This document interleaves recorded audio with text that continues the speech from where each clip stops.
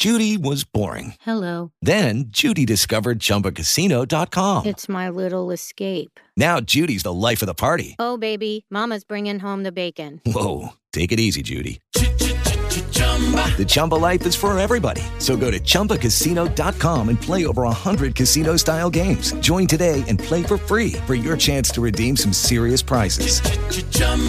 ChumbaCasino.com.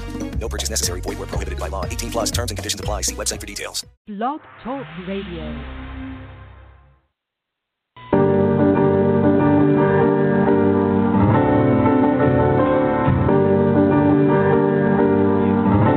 Quite a good scene, isn't it?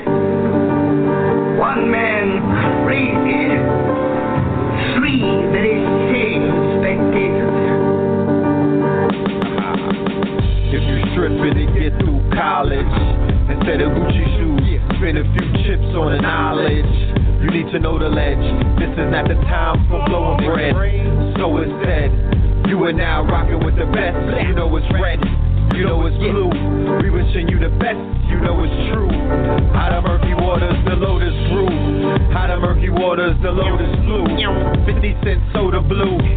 Look at what we doing with the knowledge. We developing a cyber college, building a machine with these cyber dollars. We brought you the hottest breed of scholars to water your mind with alkaline seeds of knowledge, to resurrect the lost city in the sea of knowledge. I'm from the Brooklyn Zoo with a sign spread. Don't feed the scholars, know the ledge. Every Tuesday and Friday, at least 2 hours. Broadcasting from Ground Zero, superheroes. The new Twin Towers, red and the blue. The new Jack Bowers, 24 hours of black or more power. Hotep, Islam, peace, God, shalom. Welcome home. No one man should have all of that power.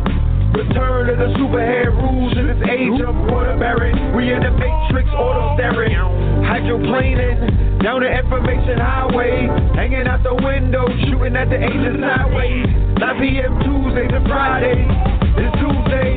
If you coming at it sideways, you can say I did it my way. The good Dr. Sinatra. I'm Bojangle, the fallen angel. The church of Satan. When we gonna see the church debating, the earth's awaiting. Meanwhile, back at the ranch, the earth is shaking. We birth the nation, we percolating. We easy to swallow. The information is hard as hell. The pills is in circulation. Impersonations, hard to tell. The Smurfs is hating. Somebody go run, tell Gargamel. Help! Oh, please don't be frightened. I'm terribly sorry about this.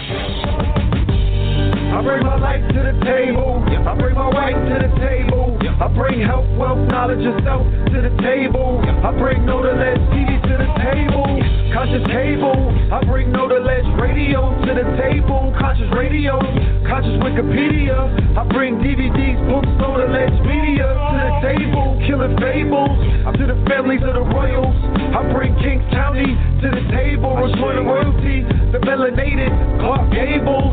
Soldier culture to the tables. The superhead rules to the tables. I bring 7 heaven sea balls to the table. Soul gold water to the table. Red and blue, the Big Daddy came. Ready, willing, and able to walk it through my stables. Full-length stables. Back from the future like Bishop and Cable. To introduce the freshmen to the X-Men. And all of their candy excellence. No question, class is in session. Report to the chat room, pen and pad in hand. You wanna be there early and beat the caravan. People storming the gate to get a plate. Them lines packed like the Happy Land. Either open up with the latest cuts or them rat tools. They bump out the latest trucks. From 9 to 11, we do it in the dark. Like we used to do it in the park for the most part. From the very second that the show starts, you're witnessing a pose off, think Mozart, huh? The love received so far has been so hard. There's a few dudes to front, but they medullas ain't sharp, man, they so soft. Don't be thrown off any Zoloft. Avoid them at all costs, like raccoons or skunks. But back to the regular scheduled program. The program is sponsored by 7 Heaven. What else in hell can you get an open line to heaven at 11:11? Emerge at the other end of those meditation portals and elevated walk tools.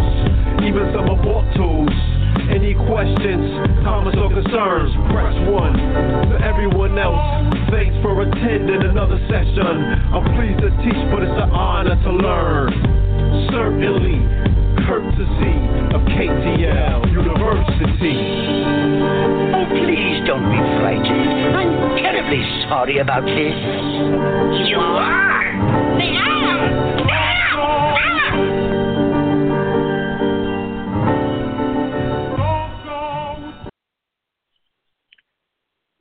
Peace, family. Peace to you and yours. This is Know the Ledge Radio, and you are now rocking with the best. Yes, indeed, this is your host, Brother Blue Pill, reporting live and direct. Very soon to be joined by my co-host, Brother Red. Please make yourself comfortable, family. All right, welcome back to another monumental episode of KTL Radio. All right, y'all, we have a special program put together for you tonight.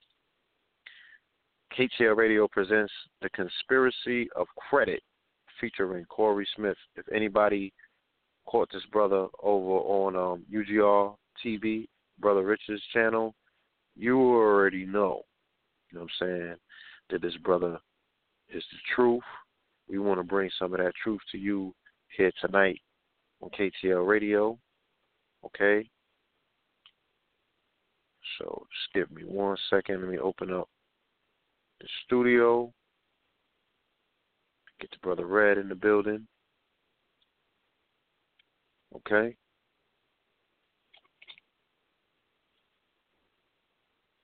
I hope everyone is in good health on this evening. I hope that your spirits are high. All right. Just give me 1 second. Get your studio together.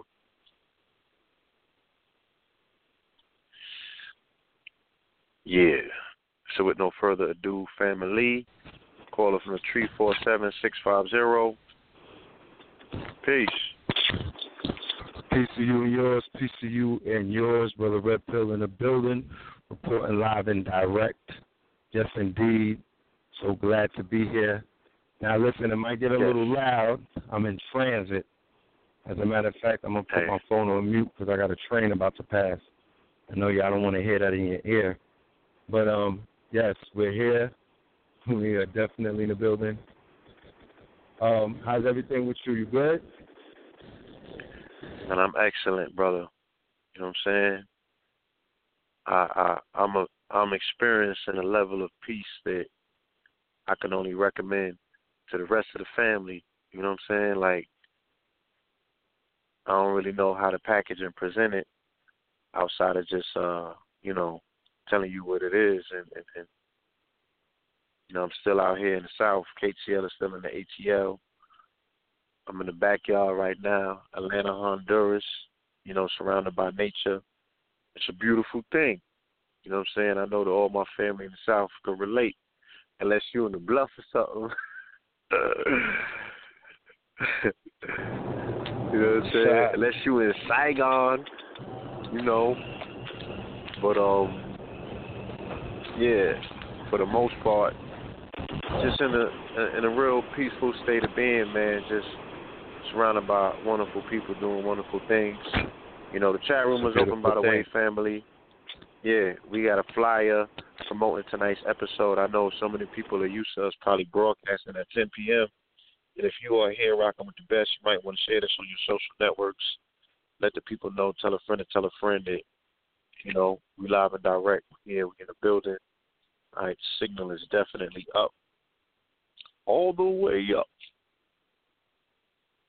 So, you know,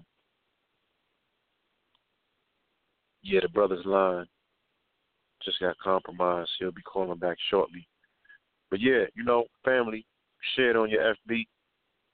You could repost it on your IG, Snapchat it, you can go live, you can go FB live. You do what you do. Just let them know where you at. Let them know that we here, we rocking out. And you definitely want to tune in for tonight's episode and this powerful information contained within this broadcast. Yo, you there? Yes, sir. Yeah, but we got co-hosts as well. You know what I'm saying? We're not only in this thing by ourselves. We're actually joined by our KTL ambassadors. We got KTL South ambassadors. You feel me? So let me open up the line and bring in some of our ambassadors that's in the building with us. Call up from the 704-385, and this is KTL alumni. What's good? KTL in the building. Proud. Yes, indeed. No. What's going on, baby? Man, introduce yourself, man.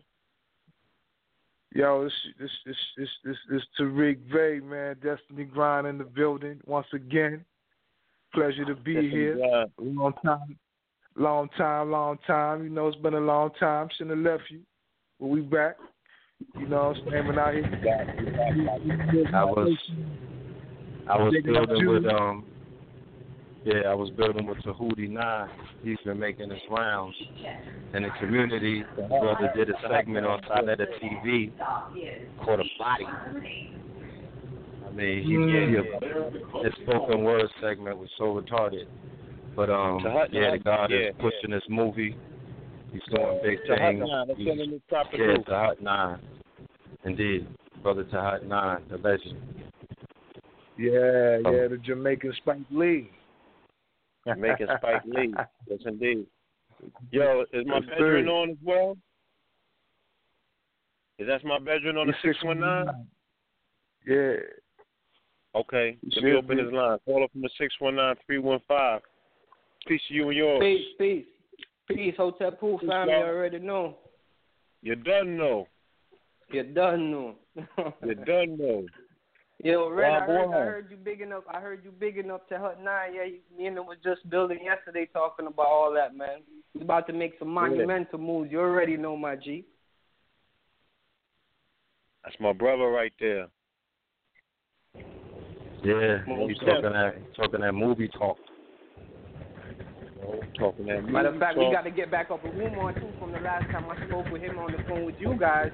We had a link with him, so we got to get some stuff and put together. But that's not what this is about tonight. Still, but big up all the family out there. You done know. Yeah, this is Jahudi Ali from Destiny Grind. You already know. You done know. Yeah, man. So we here. This is a monumental broadcast. I'm sure that before we get into tonight's episode, you might want to get a foreword into why the necessity of having such a broadcast was important. Oh yeah, my man. Let him build on that, brother Tariq. Yeah, I mean, everybody done experienced that situation, man. When you trying to get on your feet, you might be trying to go get you an apartment or something. You might need you a whip or something. You might need to get around. You know what I'm saying? You might need that business loan. You might need to get in where you fit in, and you get that word everybody hate, man. Your application has been declined. Okay, they want to extend credit to you. You dead in the game out here, man. I remember there was a passage in the Bible say if you don't have that mark on your hand, you can't buy or trade. You're talking about that FICO, baby. If you ain't got your FICO right, baby, you dead out here. You know what I'm saying? That's just how it is, man. So when I came across, I was out there researching on how to improve my personal situation, man, and I came across the brother. I actually heard that Brother Rich interview, man. I was like, yo, this cat right here, I need to holler at this dude. You know what I'm saying? So I reached out to him. And I'm like, yo, my brothers need to hear this. You know what I'm saying? And I did that 1, 2, 1, 2, made that connect, and we about to make magic, baby. You know what I'm saying? We gotta get out here and make it happen. Knowledge is power, baby. Time to go all the way up. All the way up. Now, indeed. There's a lot of conjoining and correlating conversations taking place right now you know, we probably would have to have a whole episode set aside to do the news and to show how, you know, the connectivity of this particular current news cycle. You feel me?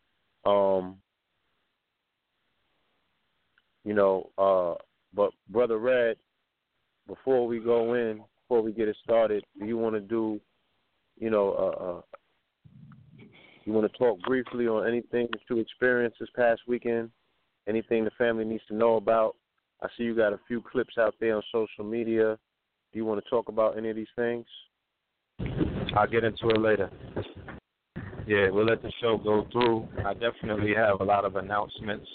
I want to promote some of the videos that are currently streaming, the narratives, the conversations, things that are going viral. But I'll wait till later on and we'll talk about it. Okay, I can dig it. All right.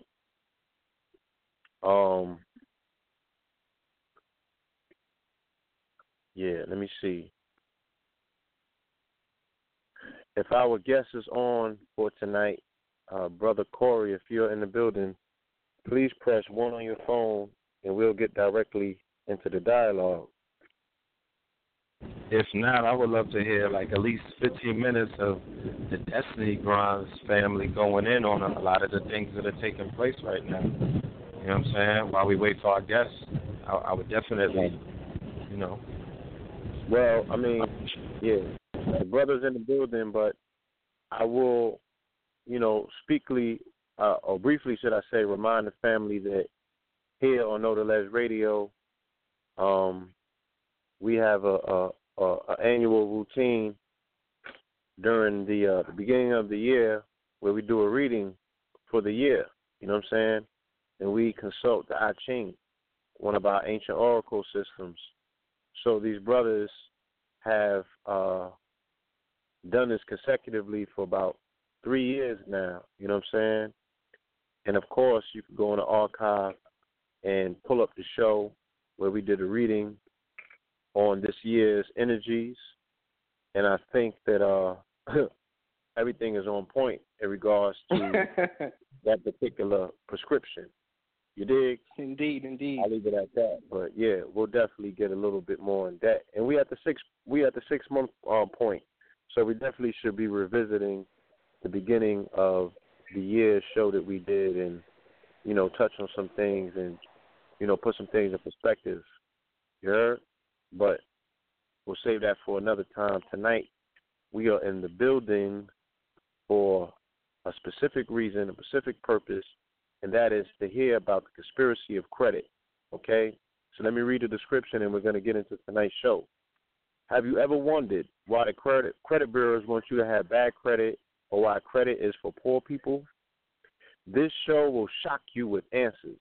Conspiracy of Credit author Corey P. Smith explains why identity theft is nothing more than a new product created by the credit bureaus and banks to make money.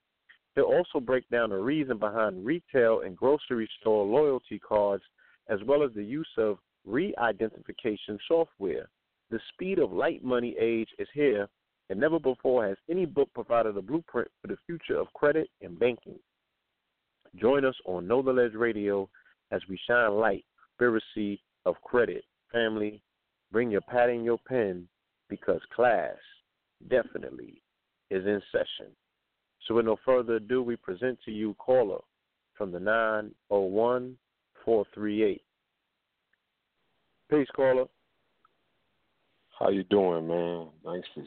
I want to thank you guys just for giving me the opportunity, you know, to be on your show. As you know, I'm always excited when it comes time for me to talk about credit or to try to shed some light on what's going on with the banks, the credit bureaus, politics, and all of those different institutions that work together to keep poor people in bondage. So I appreciate you guys giving me the opportunity. Bro, it's an honor to have you on tonight's program. I heard so much about you, you know, after you did your LeBron over there on Brother Rich's channel. You know what I'm saying? Yeah. Of course, between Curry and LeBron, because you were shooting threes from the key and everything. So the streets been talking, man, and I'm in the South right now, and I must have had like 13 conversations about credit in the last 2 weeks. You know what I'm saying? This is heavily on people's minds. It's heavily on their conversation. So, you know what I mean? You got the right angle at the right time. So we definitely want to clear the way and let you do what it is that you do best, bro. Talk about credit. Yeah, this show, Brother Rich, man, it's been I guess a year and a half. Yeah, maybe 2 years, but that was a good show. But I actually been, out of circulation probably the last 6 months. I was in LA trying to finish up a documentary that I had been working on for years, trying to piece it together. And I finally got it finished. I wanted to give people some real gritty, raw information, but, put it into video, like let them see it, let it be visual.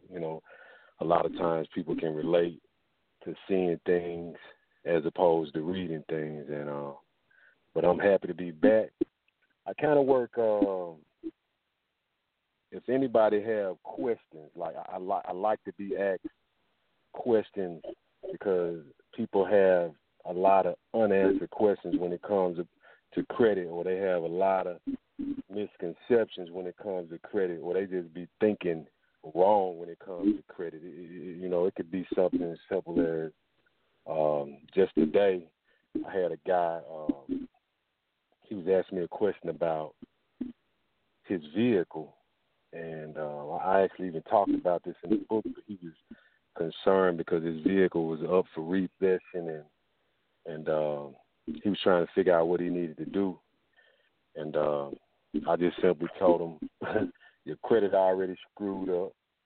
Don't let them steal the vehicle back from you, and don't worry about the title, because he was so concerned with getting the title to the vehicle. And I don't think a lot of people don't realize the title means nothing to something that depreciates in values.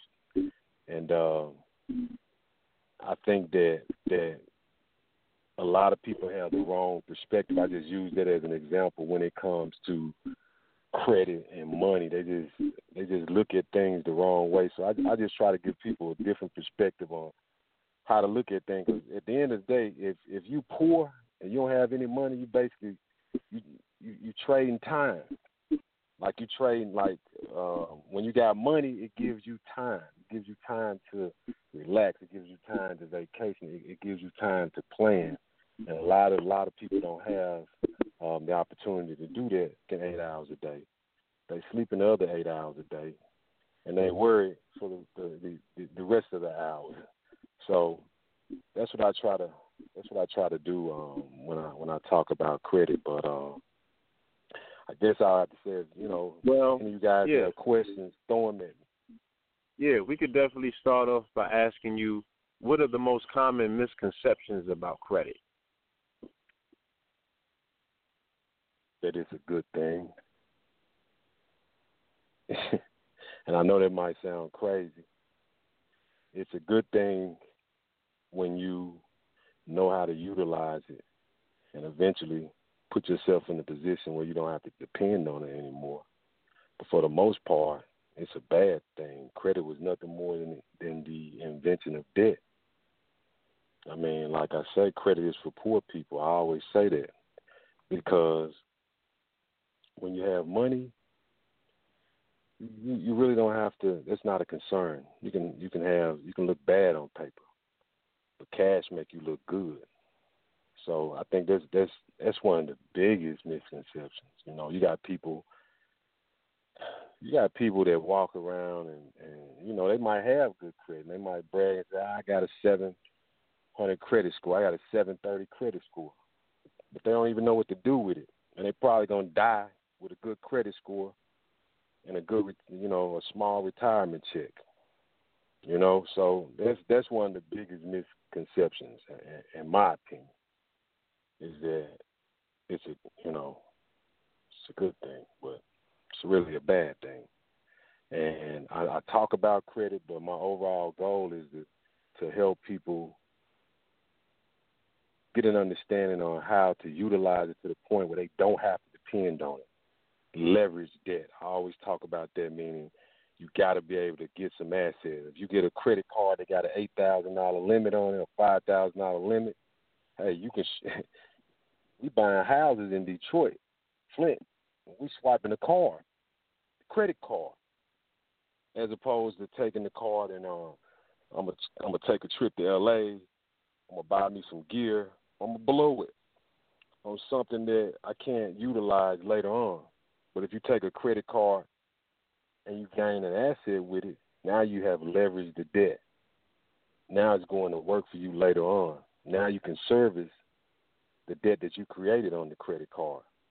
And eventually, you do that enough times, you can remove yourself from that debt. Like, I mean, credit is my thing, but I don't depend on it. I don't even have to use it at this point in the game. So that's one of my motivations is, you know, if I can get it. I talk about this in my documentary. Like, it's more than about credit. It's a movement.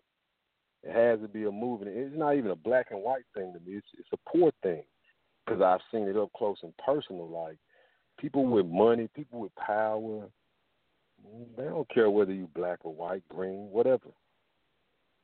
A lot of times their ambitions blind them to who you are, what you are. You're just an egg to them waiting to be cracked. And I understand that. So I try to position myself to be on their level, as well as provide information to other people so they can reach that same plane. I often hear, this is one of my things, because I often hear people talk about knowledge is power. And it is power. But I also say knowledge has its greatest power when it's a secret. But once that knowledge begins to be filtered down, it loses all of its power. And what I try to do when it comes to credit is eliminate that. Because there's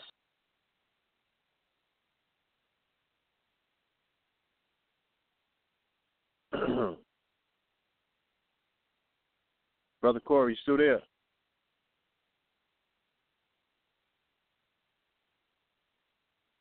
I don't know. It looked like he got dropped, bro. Yeah, I don't see that on my back in the studio. You might have hit the mute button. Brother Corey, you still with us? Brother Corey, unmute yourself if you can.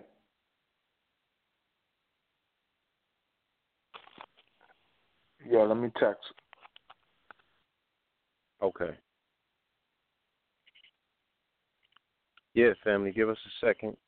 Let the brother call back in. You know? Yeah, his call definitely dropped. I see it now. Yeah, that's the adjustment bureau trying to work, but it's all good. We still in it. You're done. Yeah, the brother will be back shortly. With no further ado, caller from the 901. Peace, family, you back. Yeah, I don't know what happened. I was on the line, but I guess you guys, you still couldn't hear me. But anyway, you know, I was just basically talking about, you know, just creating a movement to, you know, eliminate the filtering down of knowledge where it's not useful anymore. I don't know how much you guys, you know, where I was cut off at, but yeah, that's about where you got cut off. Can you do this for the family? Can you give them a brief history of credit? Because a lot of people have a misconception in regards to, they probably think credit was around since Abraham Lincoln and some shit. Like, can you tell them when exactly did the United States, when did they implement this aspect of credit and why? I mean, really, they kind of snuck it in on us. And you got to understand, man, credit derives really from banking. And you got to understand that banking the banking system was created by the Europeans. So the system of credit was around long before it even reached the shores of the United States. Whether you want to look at it and you want to relate it to slavery or whatever, I mean, there was a credit system in place then, but it really began to take effect like after World War II, going in over into the 50s and 60s, where you had these small hardware stores or as we might say, the mom and pop stores that extended credit, but they kept a ledger, because then the neighborhoods and the families were people knew each other. So, credit was it was taking form then. But what happened, you had the insurance companies as well as the banks, because to me, the insurance companies are banks. Like anything, they saw the profit in there. They saw the profit in people. They saw the profit in the worker bees or the working class people, and how people would pay on top of being charged these interest rates. And that's when you had, as I said, all of this kind of began with the Europeans. You have Experian, which is one of the, if not, it's probably the largest. It's based in the UK. So you had Experian, and then you had Equifax and TransUnion. They began to take form in the beginning, only meant to be record keepers. And that turned into a business where they began to charge fees, and the banks became their customers. The credit card companies became their customers. The small retail stores, or as we say, if you want to call them mom and pop stores, became customers to them, not the worker bees, if that makes sense. So it began to take form then, if that answers your question. Because that's a broad question, but I was trying to answer it the best. Yes, indeed. I appreciate that piece of history. So just like the lottery, we're saying that credit was something that first developed amongst, the neighborhoods, the community. You know what I'm saying? Something that as a community we did for ourselves, and then once the banking got a hold of it, they expanded it into something else, something more expensive. Oh yeah. I mean, it's almost like when one of the things I talk about how the identity theft products have it's basically like how they have taken form. And everybody's making money off identity theft, and a lot of people don't know when identity theft, that product was first presented up, banks were against it. They didn't want it because people were able to freeze their own credit or stop the banks from being able to pull it with like consumer statements as well. That was going to cause them to lose money. So what they did, it was like, man, instead of us losing money, we could really turn this into a product. Sure enough, people's identity is stolen sometime, but not to the level that they try to make you fear that all these millions and millions of people their credit is being stolen every day, and you got to pay. If you pay $14.99 a month, we'll protect your credit. And like with LifeLock, we have up to $1 million in insurance to restore your credit. Man, if you believe that crap, you sleeping. Why would they even spend $1 million because you was the victim of identity theft and you paying them $14.99 a month or whatever they charge, or something that you can do for free? But the banks, they were against it at first. And I mean, you can even do the research on it. I always tell people anything that I talk about, you can do your own research on it. So they turned it into a product. That's all it is. You got people paying for identity theft products for what? to protect it yourself. So I say they always, I mean, it's a business, so they always looking for the opportunity to make money. And people so blind, like, man, with the conscious, cause you know, you understand vibrations. Like, it's almost like if I put you in this downtrodden neighborhood, then I'm essentially controlling your level of vibration, because you are going to feel a whole lot different if you go into this messed up neighborhood, this poverty-stricken neighborhood, as opposed to you going to a neighborhood where you driving through some gates, where you living in this, you know, this upscale neighborhood with no gates. Your vibration level is going to be different. But all of this control through credit, and for poor people is money, because we know money is energy. If that makes sense to you guys. See, when I look at credit, I look at all of that. I look at how it affects me all the way around and how it affects people. That's how people are controlled. That's how poor people are controlled. Because you can't do nothing if you have no money and your credit jacked up. You can't buy a car. You can't buy a house.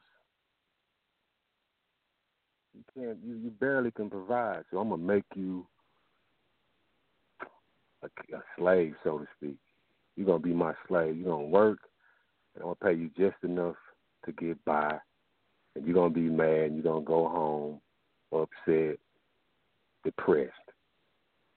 So I'm trying to alleviate all that. I'm trying to give people the tools to fight back.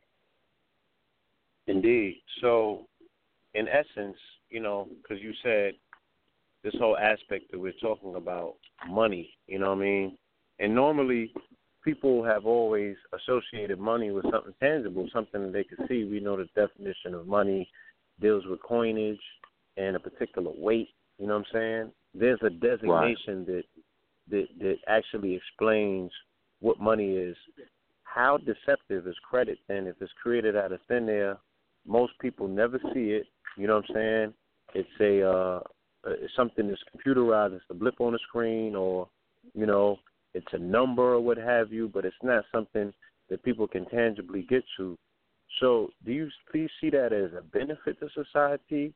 Is that something that we can definitely describe as a matrix, that people are living their lives in accordance with something that they can't tangibly touch, see, or smell? Yeah, I mean, I guess there's one way of looking at it. And I guess it goes back to, yeah, they put it out there, but how can I flip it on them? You know, yeah, I say credit is a bad thing if you don't know how to utilize it to get your hands on the tangible things. You're right. You can't see, like, I can go home tonight, and there's ways to create $5,000 out of thin air. But you got to know how to do it. You got to know how to play the game. You got to know what to do. And there's people that's doing it. So, and you know, in one way, yeah, it is. Well, of course, it's the matrix. But in another sense, then I mean, you can take control of it. I mean, the bottom line is, it's like this. You always have to. It's about. We're talking about credit, but it's about life, man. It's really about being able to recognize the resources around you. If you have no money, I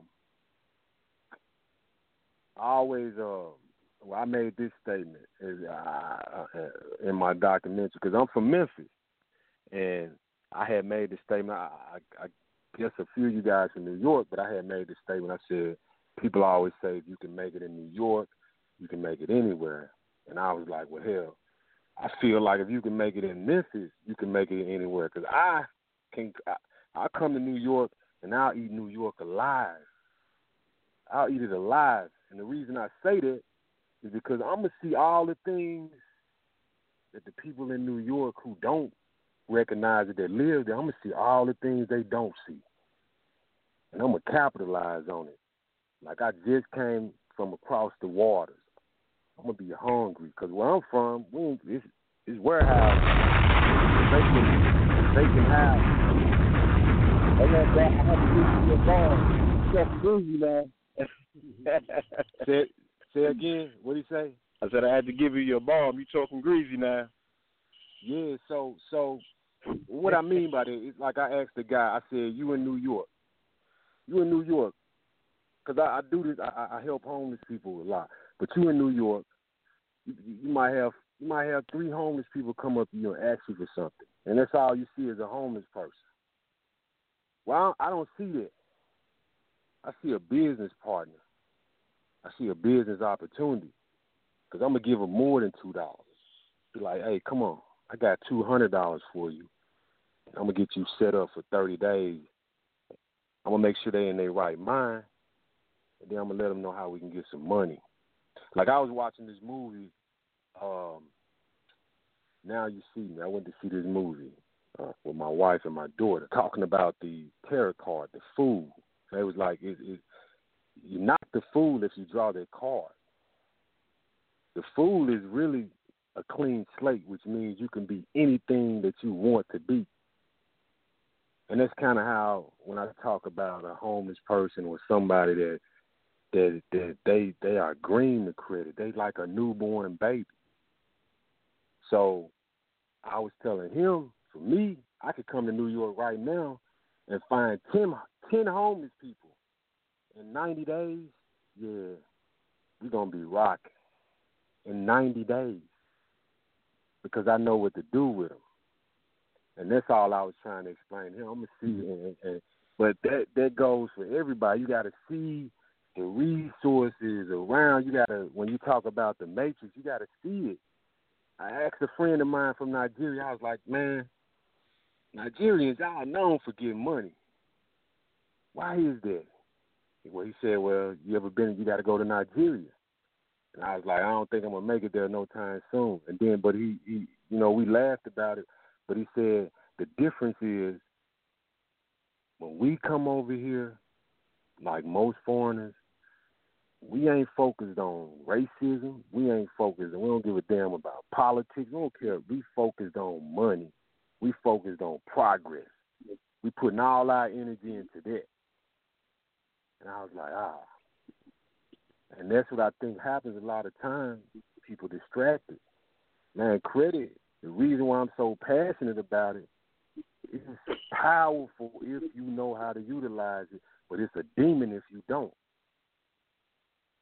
It's a demon if you don't, but if you do, man, it can turn you into a king or it can turn you into a slave.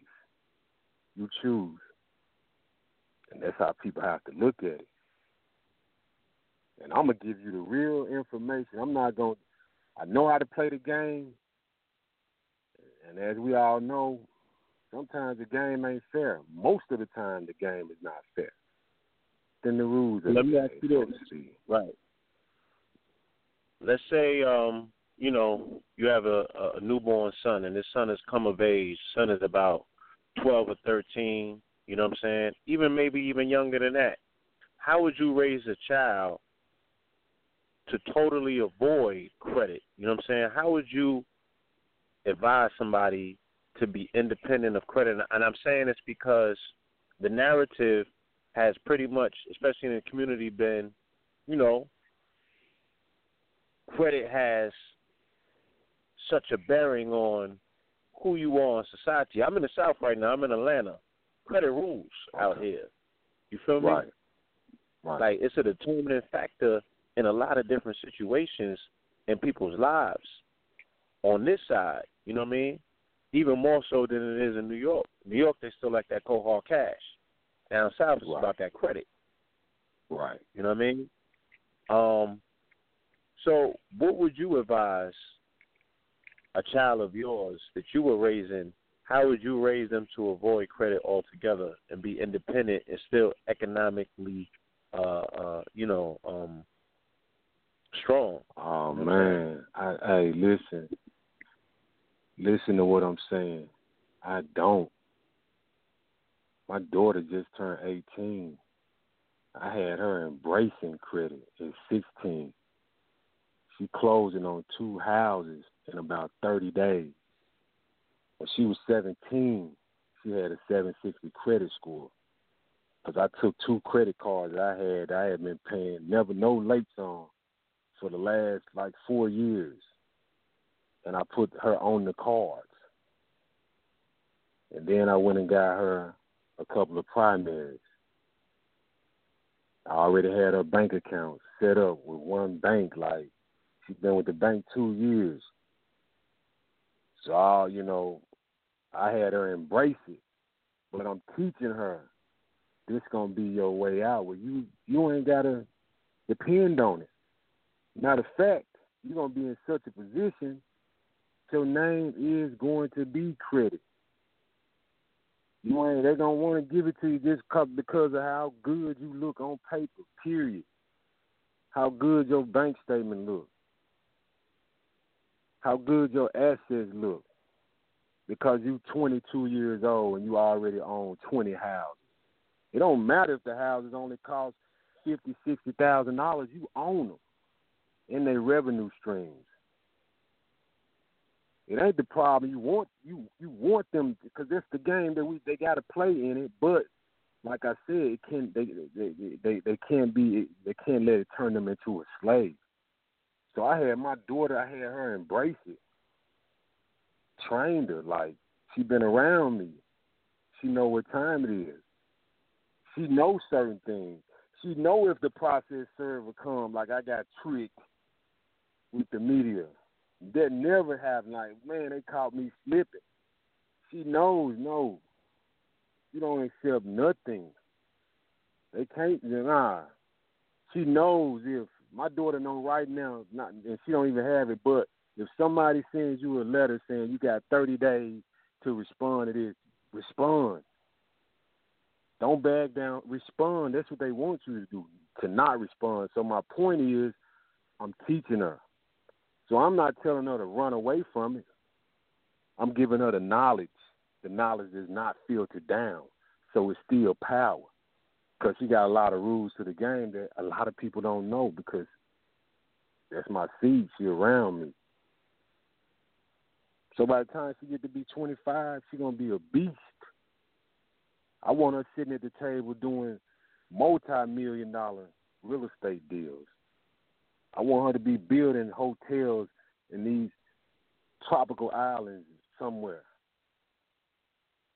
So at that point in the game, man, she's not dependent on it. That's what I mean. It's almost like I heard Donald Trump on this show years ago, How'd You Get So Rich? He said, I can go into a restaurant and I can have 20 people in my party. Checking it, they'll say, no, Mr. Trump, don't worry about it. Don't worry about it. But it could be somebody over there with 3 people in their party and not rich and they not famous. They got to pay up because of his name. They did this. So that's what I mean.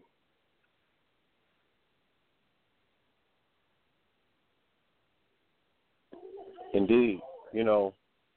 What also is very much of a trend here in the South is identity fraud. People that are misappropriating credit in a way in which they are acquiring a lot of things. And to me, this seems to be fueling the economy when I look at the game. You know what I'm saying? Because the way that it's being done, at the volume that's being done, at the the lack of oversight and everything. Do you think, when we talk about the conspiracy of credit, do you think that this is definitely a large part of the conspiracy? Is this being actually advocated by the banks? Man, listen. Hey, some of them banks invite fraud. They want fraud. Trust me, they do. It might sound crazy. They do. So when you talk about identity fraud fueling some parts of the economy, man, it's a whole hell of a lot bigger crime taking place with officers that you don't know about. Like, hey, I'm a working man. For example, I'm a working man. If I can't get a bank account, I got my bank account. I've been with this bank 5 years. You take my money, my direct deposit checks, and while I'm sleeping at night, you trade with my money on the stock market overseas. But I can't even come to you to get a loan because of my credit. That ain't fair. But you get mad at me, or you get mad at other people in my community that can't figure it out because you done tricked them so much. Now they playing this other game, like the younger generation, the younger females, the younger males, where they dabbing in identity fraud because they don't know. They don't know. So I mean, it's like a two-edged sword that makes sense, but I mean, I think everybody plays a part in that. And I guess I could ask a question, like, even when you talk about, on what level are you talking about identity fraud? On what level? Let me ask that question. Like, on what level? Like, what do you explain it to me a little bit more? The appropriation of people's profiles to create whatever people are creating with them, whether that be applications for credit, whether people are purchasing homes with it, opening accounts, transferring checks, you name it. You know what I'm saying? I mean, it's a very broad category. You talking? But are you the one in Atlanta? You in Atlanta? Yes, sir. Well, you in the fraud capital. It might be taking. Of course, it's taking place more there. It's taking place in Memphis too. You know, Atlanta got more African American millionaires than any other city, but they also got they got a lot of poor people there. They got a lot of homeless people there. People, I guess my answer to that, man, people trying to survive. They're trying to survive. Hey, you got kids? I'm asking, do you have kids? Oh, children? I don't. Yeah. My brother do, though. You don't? Okay. So I do. All right. So if a man truly loves his kids, his children, and he see them starving, it ain't nothing you can do stop him from feeding them. Nothing. So you got to look at a lot of people that's in their predicament. You know, we can say, they don't have to do that. They can, man, a lot of people, they jacked up. They don't know no other way. And when they try to play, you know, I'm not making excuses for them, but I'm also not making excuses for the other side either. What you gonna do? I just know what I can do. I know the part that I could play. I could tell you what to do to take stuff off your credit that you might not never heard of or ever tried. Because that was me. I was in that predicament. I was in an apartment with no money. I always do this is what got me started. Sleeping on the floor with my wife and my daughter with no money, with the lights out, because I'm trying to work a job. And I'm going to do all the right things they said do. I'm going to go to college. I'm going to get a degree. Man, it might work for some, but it don't work for many. So I know that feeling. I got to fix my name. I did it that way. But I know a lot of other tricks that I could play too. But I'm trying to survive. But, you know, a lot of people they're in more desperate situations than that. So I'm going to tell you how to get a bankruptcy off. I'm going to tell you how to get a tax lien off. And then it's not going to be like some of the BS that you hear, the credit experts, all these people out here. Man, I don't know what the hell they talking about. I'm in the trenches. I've been in the trenches. I've been in the face like with.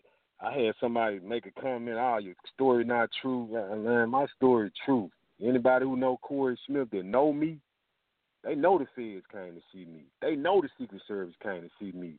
Because them same people came to interview a few of them. So, I mean, I'm giving you information. Certain information they really don't want you to have. But they got these people out here. Yeah. Would you say that was from freeing slaves? Yeah, of course. Of course. Couldn't be nothing else. Yeah, why is it always a problem? It's not a problem as long as poor people don't know about it. It's not a problem as long as you stay in your lane and don't do certain things. But it's a problem when you figure out how to take a bankruptcy off the legal way, when you figure out how to take a tax lien off the legal way. Even when I talk about affidavits, it's not a magic letter. All I'm telling people to do is write down whatever it is you're trying to accomplish and get it notarized. A notary is an officer of the state. Get it notarized. Send it in to the credit bureaus. They have to respond. If they don't provide you proof of what you're asking them to validate or what you're asking them to remove, then you take them to court. And you don't be afraid. And you don't have to have money to do that. And I repeat, you do not have to have money to sue the credit bureaus. It's in the Fair Credit Reporting Act. Any consumer attorney will tell you that. It's on them. The burden of proof is on them. And they can't prove nothing because they are record keepers. And believe it or not, the privacy laws help us. Because now I can tell Capital One, hey, don't share my information with nobody. I can tell Bank of America, don't share my information with nobody. So if I'm telling them that on one end, and I got Equifax, I'm asking them, prove this. Prove I owe Capital One. Prove it. You can't. Because you can't even get the necessary paperwork that you need. And I don't mean just them validating through some computer system, Oscar saying, yes, it belongs to them. Nah. You need the paperwork. We going to court. It's free. You don't if you got a consumer attorney that knows what he's talking about, knows what he's doing, he's gonna tell you that. It's on them. You don't have to pay no money up front. And trust me, they're gonna bag down. They're gonna bag down. In your experience, yes, in the courts dealing with mortgages and foreclosures and things of that nature, is this all tied into credit as well? Man, listen, with foreclosures, I ain't never even made it to a courtroom. I never had to. My affidavits have worked. Even if it took me 4 or 5 months, it works. I stay on them. I stay persistent. And I make sure my timing is right. Like if my house just got foreclosed on, hey, if you just got kicked out your house, then you're going to have you about a 12, 14-month wait before you need to be trying to make a move on that foreclosure. Because so many things have to take place in between that time, all the way down to them probably 1099ing you, saying you owe for the balance because they looking at that as earned income. Because that bank gave you a loan and you defaulted and they didn't get all their money. So it's a lot of things, you know. It's a lot of factors that you have to take into consideration. But you can take a foreclosure off. But you can't take it off just by disputing, saying, hey, this is not mine. Nah, it's going to take a lot of paperwork, a lot of paper. It just boils down to how hungry are you, how much you love your family. It's going to boil down to that. I mean, like I said on one show last week, you think it's fair? Listen, you can't charge me taxes on a loan, but somehow they have managed to make you pay taxes on credit. Because when they charge the credit card debt off, bam, you 1099 and you, the IRS, they want their money. But you just asked me about identity theft. Who the bigger crook? I'm going to mess your credit up, and I'm going to make you pay me some more money, and I'm putting you in a position where you can't get no more money. So who the bigger crook? But they doing it. They doing it.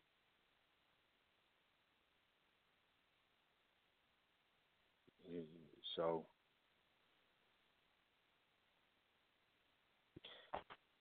now, a large population of people. Go ahead. I know. Please continue. No, I was just saying, like, they don't want me. Hey, it's a big remedy. You can change your name, keep your same social, and start your credit off. But it go back to when I talk about these zip codes, these geographic codes. Something as simple as that. That's the reason why when anybody who's had their name changed, sometimes the judge will ask you, are you running from creditors?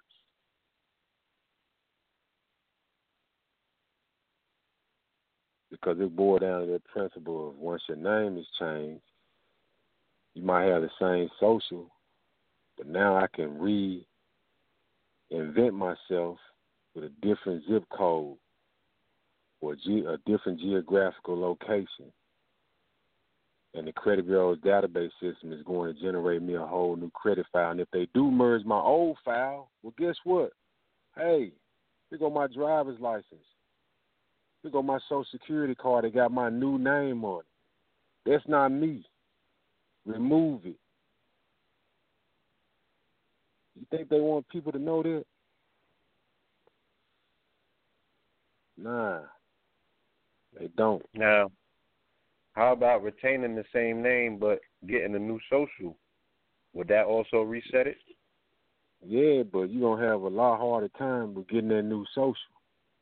Because you're going to have to prove why you're going to really have to prove, hey, why we giving you this? Well, if somebody rip your name apart to the point where you just absolutely through, that you can't fix it, or you some female that had her brains beat out so many times that with police reports and all of that to back it up. Or if somebody went and bought a house or something in your name and you can show that, yeah, you might be in luck.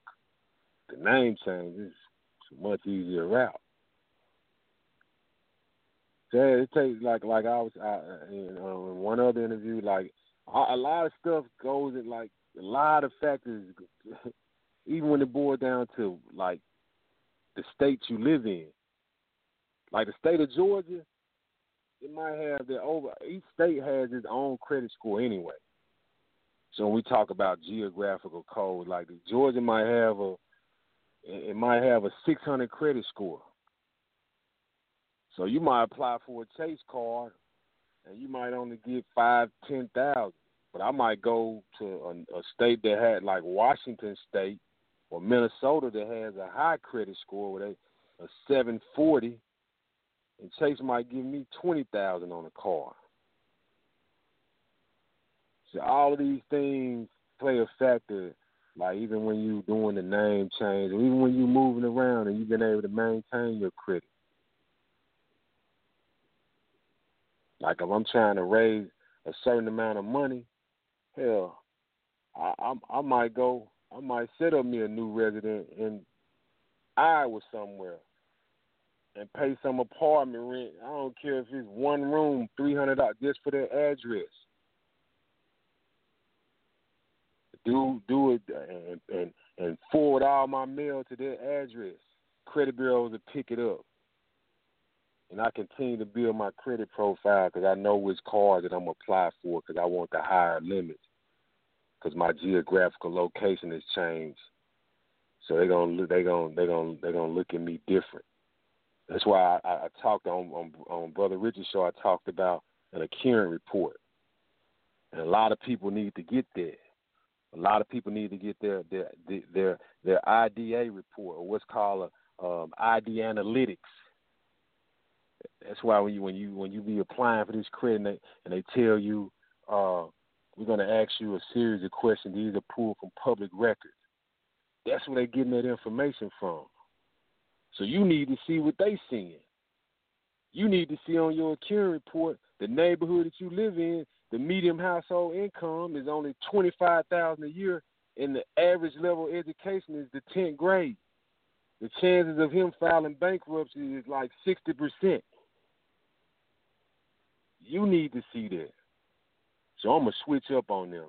I'm going to change my geographical location where the average level of education is a master's degree and the median household income is $160,000. Then I'm going to go apply for some credit. That's part of the game. So the best way to understand credit, because I'm still trying to get a definitive explanation, not the one that we get in the books. I'm just saying the perspective that we should be looking at through our eyes.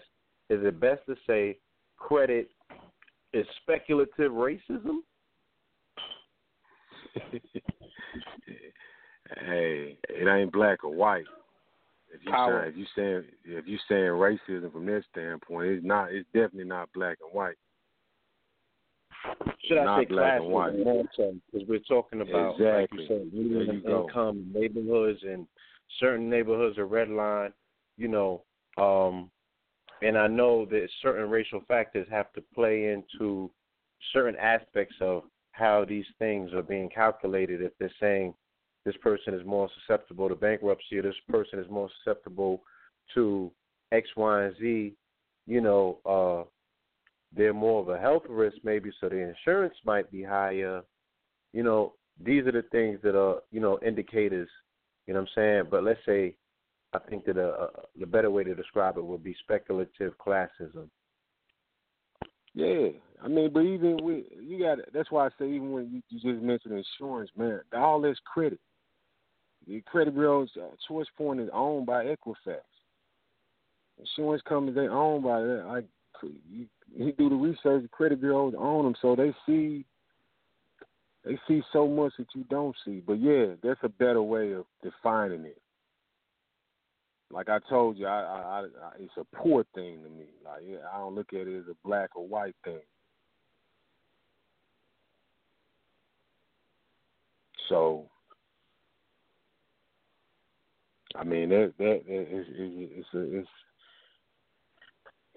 a big game, man. It truly is a big game. And right now, they got people so focused on, like somebody asked me, what do you think about Donald Trump? I don't give a damn. Entertainment. He's the entertainment. Right. By the time we figure out what's going on, they have already got whatever their agenda was, it's done. You focused on the election. You focused on all this. They gone in the other direction. And when it hits you, you ain't going to know what hit you. Indeed. So for somebody that might be listening to this program that might be saddled with $100,000 in debt, you know what I'm saying, either from student loan or just whatever choices they made, what would be a step-by-step process that one would go through to get that weight up off of them, get that monkey off their back?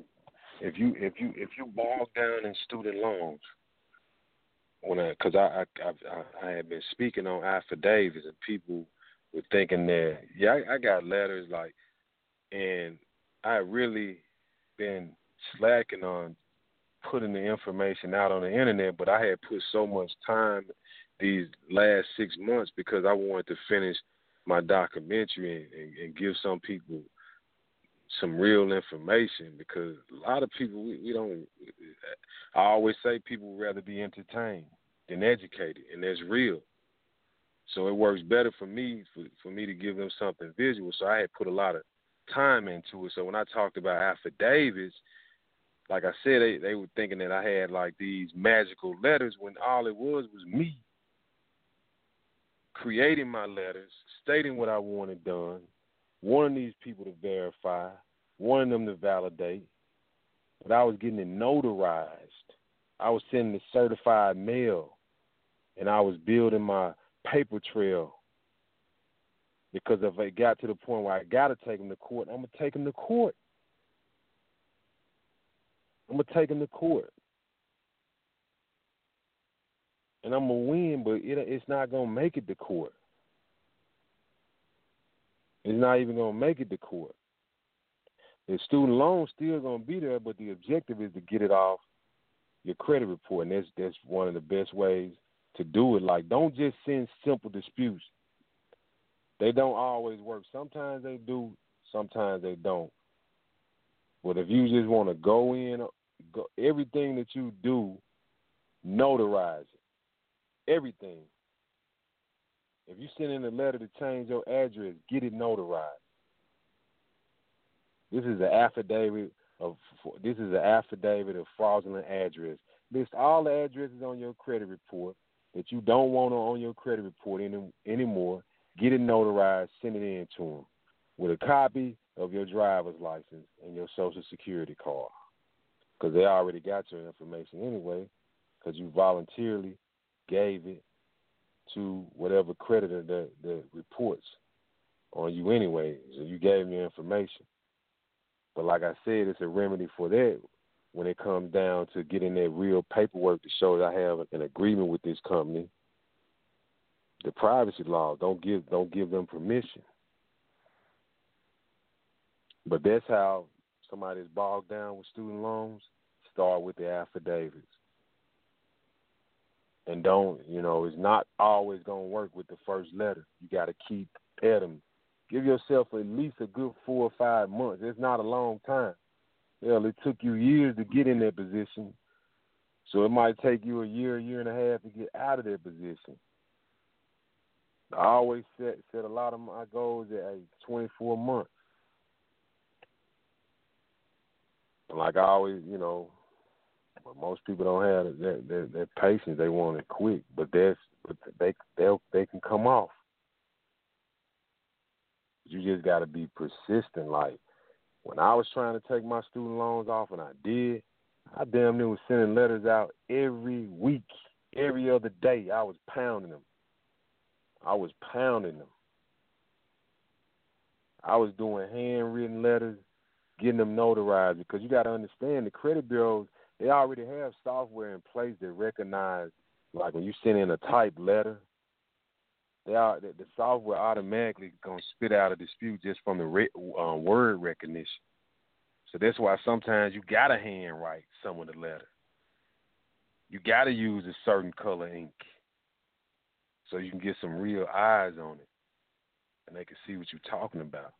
Because you got to think the people that's looking at your disputes anyway, or those letters that's bouncing out, or the ones that you call, they probably sitting there making $9, $10 an hour.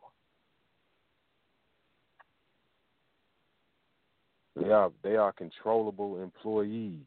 That's why they got the job, because we can trust they're not gonna do nothing that they're not supposed to do. I mean, that's my best advice. Or if you got somebody that has a clean slate, just duplicate yourself through them. If your credit is so messed up and it's going to be too much work for you, and you have educated yourself on what to do, and you got a uncle, I hate to use these words, but maybe a drunk uncle, or somebody that don't, their spirit is dead, so to speak, you got to revive them and duplicate yourself through them because they do have a clean slate, but y'all can do business together. You can be the captain of the ship, like, you know, their uncle or their relative. They probably never gonna use their credit, or they don't have a clue about it. But you do because you've been through it. Now you $100,000 in debt, and you don't want to do the work to try to get out. Hey, duplicate yourself through somebody. That's another way. When you say duplicate yourself through somebody, are you saying attach yourself to someone who has good credit? That has no credit. That has no credit. That has no credit. That has no credit. Because if they don't have any credit, man, two AUs, authorized user accounts, with good payment history will skyrocket them to a 700-plus credit score.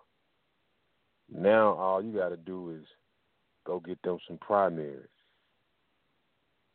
Once you get them a couple of primaries, you got to know which banks to go to get the money.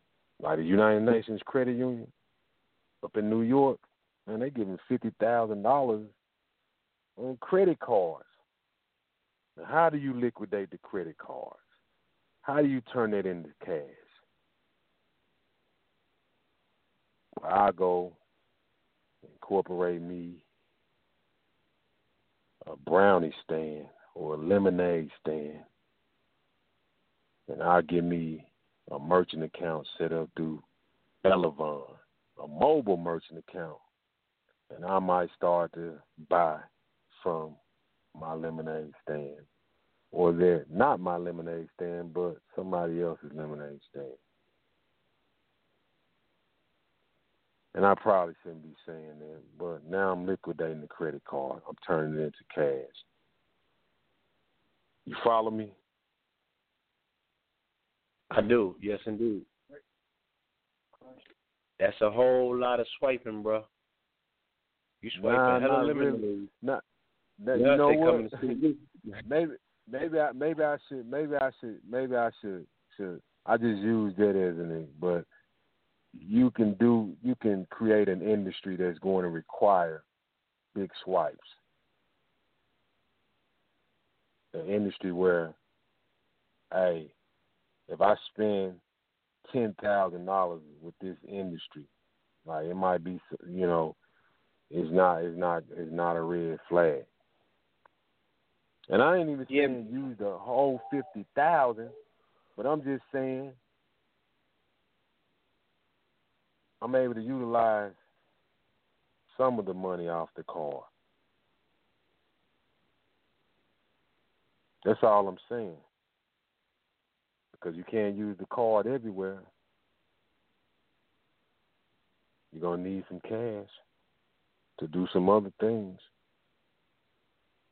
Even if you want to, you know, buy some houses on the credit card, that's another route. There's places, states that let you just swipe the card. The house is yours. Point is, there's a lot of things, creative things that you can do. A lot of creative things that you can do. To your knowledge, brother, you know, because from my understanding, credit been around since the 70s. You know what I'm saying, in terms of what the banks are doing. To your knowledge and your research, was there ever any institutions in our communities that were teaching this to their children? Was there ever anything outside of Susie Orman, that's her name? Yeah. Was there you got anything outside of that that came and taught our people about FICO scores and you know what I'm saying? Like, where is this education being taught? How is a society, and not only in our community, I would imagine maybe in other communities, though, this might be something that they teach their children. I don't know. But as a country, and a country run on credit, where is this information being taught? Nowhere. They don't give you no course on credit in college. Finance, because you take a finance class, man, you must gonna graduate with when you graduate college, you must gonna have a bankroll. Economics, does that really apply to you? Like I had Dr. Julian Malvo. She's the first black female economist blow up on me in D.C. last year because I made the statement that I always make, that education is overrated. And when I said that, she took offense to it. And that's because she's stuck in time. Like, how do I have the right to say that? The millions of people with degrees with no job and broke as hell. That's what y'all taught us. That's hey, we was taught, hey, go to college, get a degree, and get a good job. You know? But it's not being taught nowhere. The only reason my daughter know about it because I know about it, so I gave her that education. And I'm sure there's other parents that know about credit, that's giving their kids the same type of education or some level of understanding when it comes to credit and what to do with it. I'm pushing my daughter and my kids into utilizing credit for the purpose of obtaining real estate. Because that's what it's, at the end of the day, it's what it's all about, real estate. I mean, even real estate beyond the shores of the United States. I'm even talking about, when we're talking about utilizing credit, like I got lines of credit from HSBC overseas. I got a line of credit from them. So, but then college didn't teach me that. To me, college just teaches you how to be a robot. Repetition. Preparing you to go get that job. Then you look up, and it's time to retire. And you can barely pay your mortgage or your light bill because your retirement check is not where it's supposed to be. And all the time that you was working, the cost of living was constantly going up. But they weren't calculating, they weren't factoring in your retirement check with that. So you messed up, but it's too late because all that youthful energy is gone. That's why I always tell any kids this. I tell adults this. I say whenever I can, you will always be able to make minimum wage from the neck down. Always. One idea to make you rich when you use your brain from the neck up. It'll make you millions. But they not teaching you that. They teaching you how to always use the right side of your brain. When we all spiritual beings. But I'm not going to teach you or put emphasis on you using the left side of your brain, the spiritual side, to tap into your creative being. They don't teach you that. That's why you raise your right hand. Raise your right hand. Swear on the walk on the right side of the hall. Man, they conditioning you. People don't pick up on all of that. You go to church. Man. You know, preachers can get mad, but I don't understand how one man can command thousands and he living lavish, and the majority of your congregation jacked up, and you doing something that you don't even know what you're doing. You standing up there and you using music with your words to mesmerize people and tap into their emotion, their money, because the majority of the people sitting in your congregation is women. Yeah. music is mesmerizing, and the most powerful energy in this universe is sexual energy. That's why they use the hip hop industry and all of that, and they mix it to dictate trends, to dictate behavior. They use it. That's what I mean. The human being, people predictable. They predictable. That's why when I talk about credit, it's all algorithms. You predictable. They know what's gonna happen. They know if you got a great credit score at some point, you're gonna mess up. The numbers gonna tell them that. So, but going back to your question, they don't teach us that. Why would they? So I do know that this information that you are sharing with us, you have it in the book that you have penned. You also got more information. And if we want to really be able to fan out in our communities and share this information, we have to start with an education of our own. Like you said, school education is overrated, but I feel that you might have some information and some education that can be shared within this book that you've written. People that have purchased it have given it very, the thumbs up. They gave it good reviews. So I wanted you to share with the audience where they can possibly get themselves a copy. You can get the book off of Amazon. You can get it from Barnes & Noble. If they don't have it in the store, they'll order it for you, because I'm trying to fill.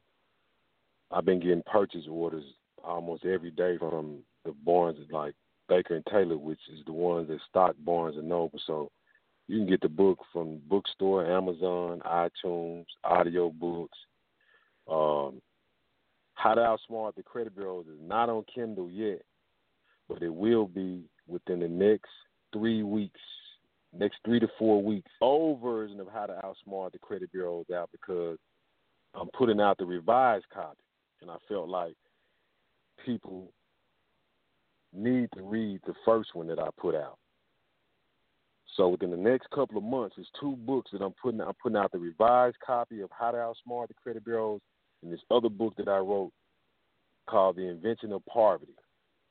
So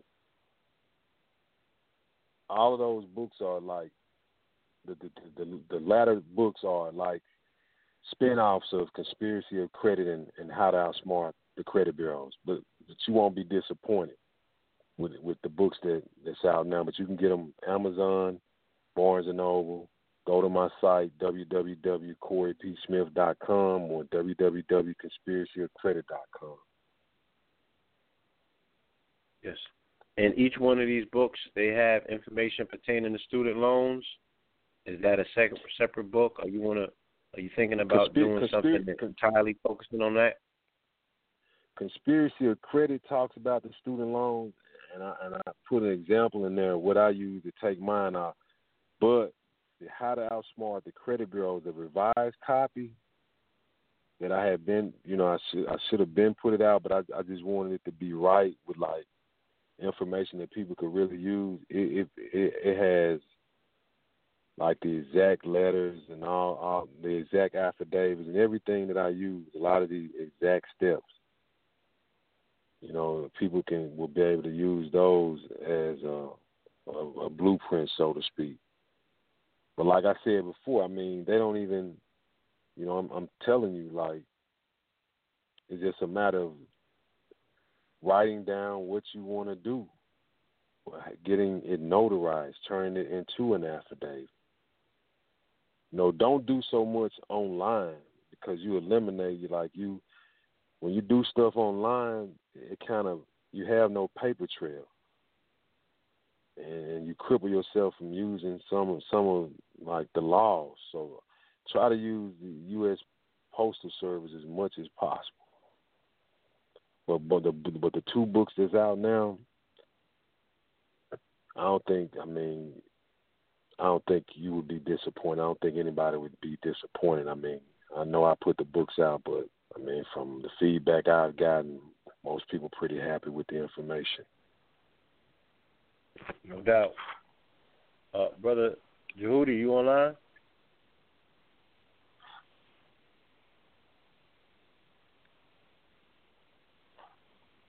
Yeah, I'm here. Yeah. I know that you said you had some questions. No, I had a couple callers that was wanting a question. Hold on, let me see if you could get them on the line real quick. Okay. Yeah, I'm more than certain that we have people in the listening audience that have questions. You know, we are going to be going to the phones very soon, so now would be the time to press 1 on your phones. You have any questions, comments, or concerns? All right, family?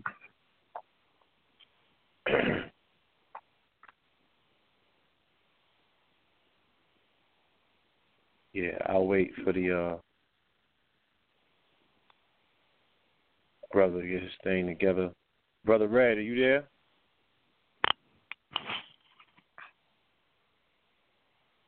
Yes, I'm here. Yes, do you have any questions for tonight's guest? Not at the moment. So not at the moment. Let me do this. Let me go to our first Let me ask a question. No, sorry. Let me ask a question. I want to know, good brother, what is some advice that you would give a small business that wants to create a credit line, wants to acquire a credit line, in order to a credit line that will help it acquire, like, machinery, you know, hardware, equipment, things of that nature? I first would ask how old is the small business, and then I probably would direct them to find a reputable company that adds business trades. Okay.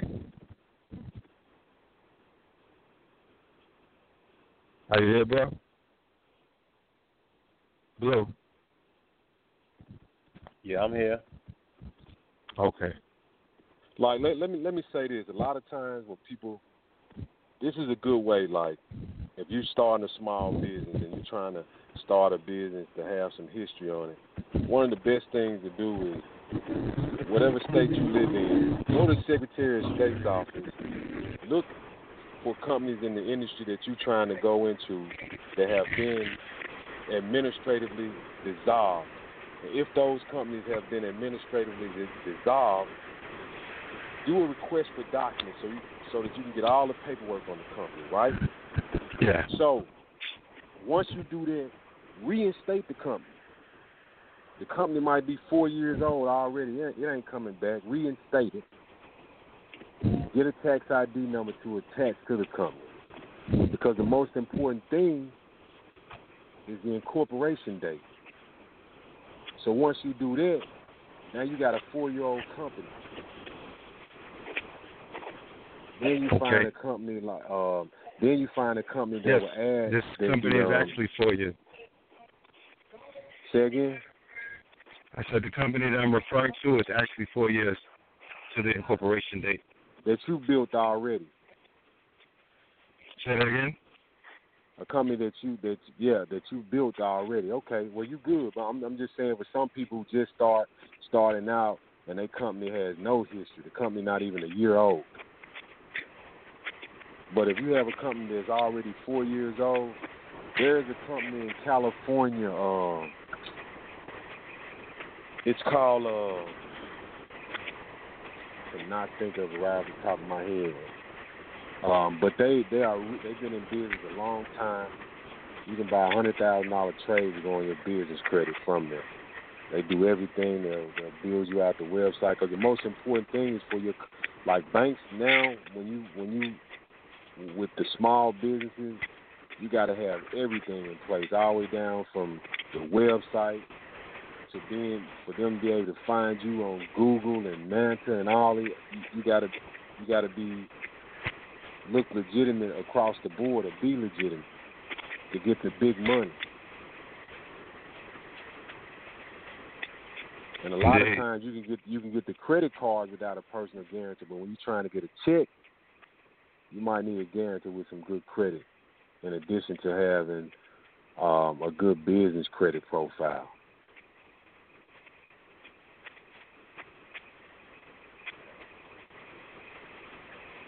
Indeed. Yeah. Absolutely. Yeah, it's Tariq, man. It's Tariq. I'm back in the building, man. As far as, I've been noticing, like, medical bills, it seem to be real hard to get off that thing, man. So what will be your suggestion in dealing with, a lot of people got medical bills. That's like one of the most common things, man, going to the doctor, especially poor people who ain't got no insurance. You know what I'm saying? That can really hamper people, man. So how would you, you know what I'm saying, what kind of advice you would give for people dealing with those issues?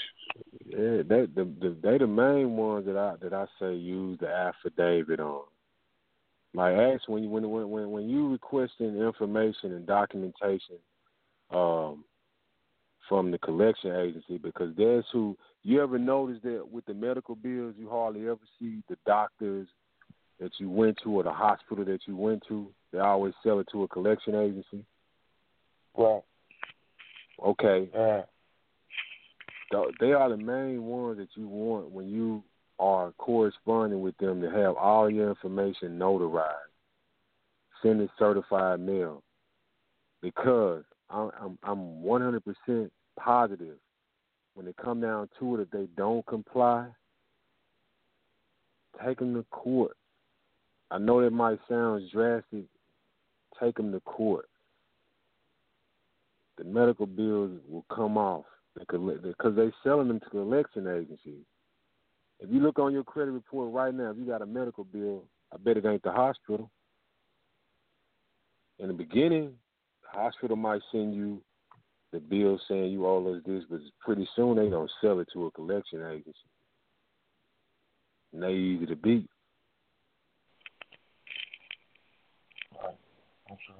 And people have to start utilizing, when you're dealing with these collection agencies. Like I always tell people, you have to utilize the Better Business Bureau. You have to utilize consumer affairs within your state or the Attorney General's office.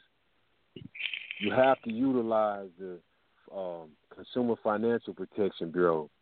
You have to utilize them and file your complaints, in addition to you sending these affidavits or these disputes to the collection agencies. Like when I talk about a general affidavit of denial, all I'm doing is just a little, in the book Conspiracy of Credit, there's a little small picture of mine.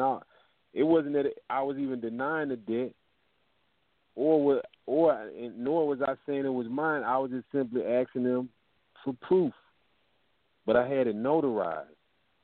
And then I showed another letter from them, because they couldn't do that. They sent me what's called a affidavit of destroyed instrument. That's what they sent me, because they couldn't provide the paperwork to me. So even with those two things, if I chose to take them to court, I'm going to win. But I didn't have to do that, because they recognized that they know what I was doing. Somebody knew what I was doing. What's that court process like, though, man? What's that process of taking them to court? How that work? They're gonna settle. They're gonna settle before you get to the courtroom. They're gonna settle. So basically, you just tell them, "Look, I'm about to take you to court." You know, what I'm saying? You give them a letter. You're not gonna have to do that. What you do when you get your attorney gonna handle all of that. You gotta look for like a consumer attorney. Like, and there's a consumer attorney in Michigan. I can't think of his name, but he's easy to find. If you can Google him, he'll pop up. This is all he does. You're not gonna have to do nothing. He's gonna file the paperwork from that point. He's gonna ask you for all your documentation that you sent. Their responses, that's the paperwork. That's why you want to send it notarized. And the attorney going to do the rest. And you said it's better to have them handwritten, right? Yeah, sometimes it's better to have them handwritten. It depends on the creditor or the collection agency that you're dealing with. That will determine like your angle. So it's like it's almost like a fight. You know, you fighting somebody, you don't prepare the same way for each person that you fight because it's a different fight. So another thing I want to ask you, man. Another thing I want to ask you when it comes to this credit thing, man. Like having a game on how to use that credit. You definitely mentioned that. So would you recommend for people even get started and going that direction that they have a plan, that they have some type of get some type of financial education on how to work debt properly? Because it's like it may be like handing a loaded weapon to a baby. You know what I mean? Shooting that stuff in the dome. You know what I mean?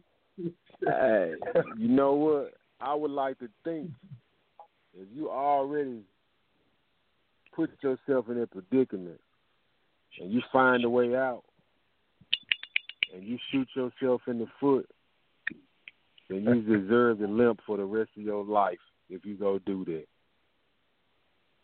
But as far as, you know, like with my daughter, she has to go and get her real estate license.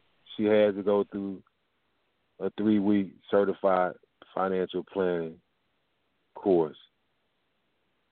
She has to. Not that she's even gonna sell real estate, but she got the other part. She got a pretty good understanding of credit. But I needed to, you know, for her to be armed with those things so she can understand. It's like connecting the dots. So, but for somebody like this, you know, learn about real estate.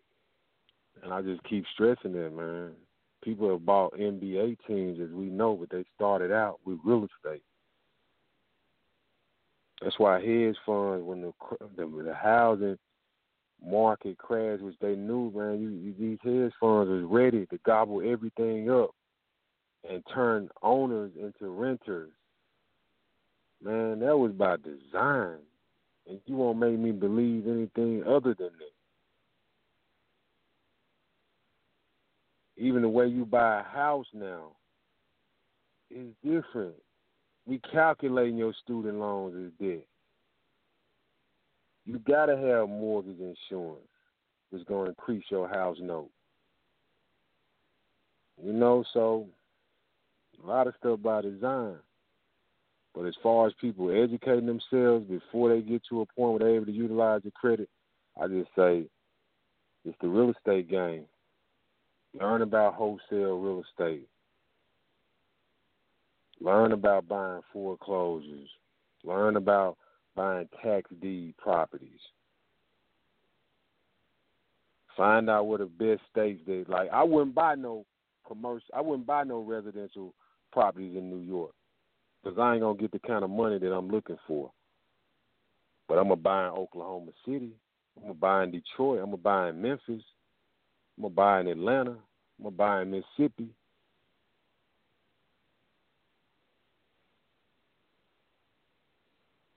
So, I mean, that's my best advice.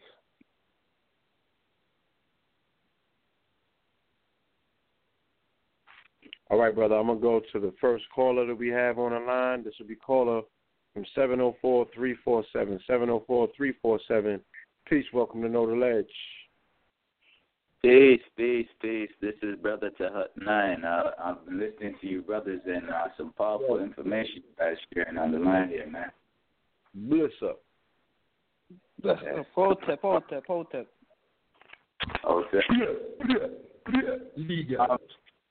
I wanted to ask the brother, like, as far as, like, you know, there's been a lot of bankruptcies over the last couple of years, and I wanted to know if if you could expound on that a little bit, like what are the causes for what some of the main causes for why people go into bankruptcy? Is it the credit, or is it other things? And how can what are some of the things that people can do who are interested in scavenging that particular aspect of the reality of the world we live in? Because the bankruptcy courts, you get a lot of things on the cheap. Well, I mean, the economy, period. Like, if the earned income not keeping up with the cost of living, it'll bankrupt anybody. If you just pay attention to what took place. So it's not really a credit card debt or nothing like that. Is that because No, I mean the reason people get into debt is because they don't have the cash money, or they're not being paid properly to maintain the debt. And it's not even debt sometimes that it's not even the things that's wanted that put us in the debt. It's the things that we need. But they want you to believe that because you want a better life that you living above your means. And in actuality, that's not the case. It's almost like when we talk about the housing market crashed, and now you had homeowners that had to rent, and you got hedge funds that own all this property. Now we can increase the rent. Like we can charge more rent to people that's looking for somewhere to live, but this person may work a job that's not paying them enough to keep up. So, of course, they're going to go bankrupt. Mm-hmm. Or if they lose a job, a lot of businesses folding, bankrupt. You have no choice.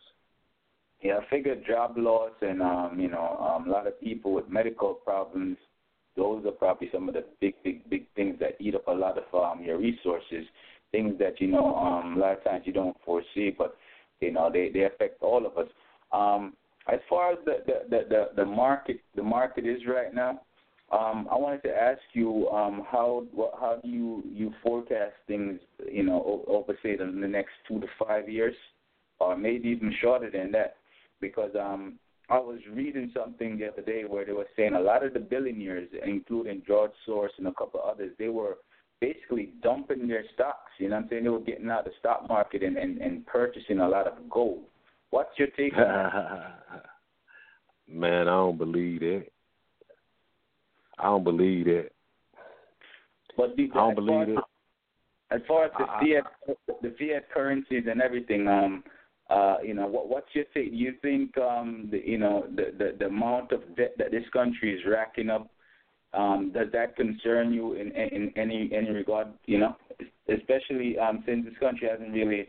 I don't know if it has or not, but I'm assuming that they have never really defaulted on you know what I'm saying, on their loans or the money they're borrowing.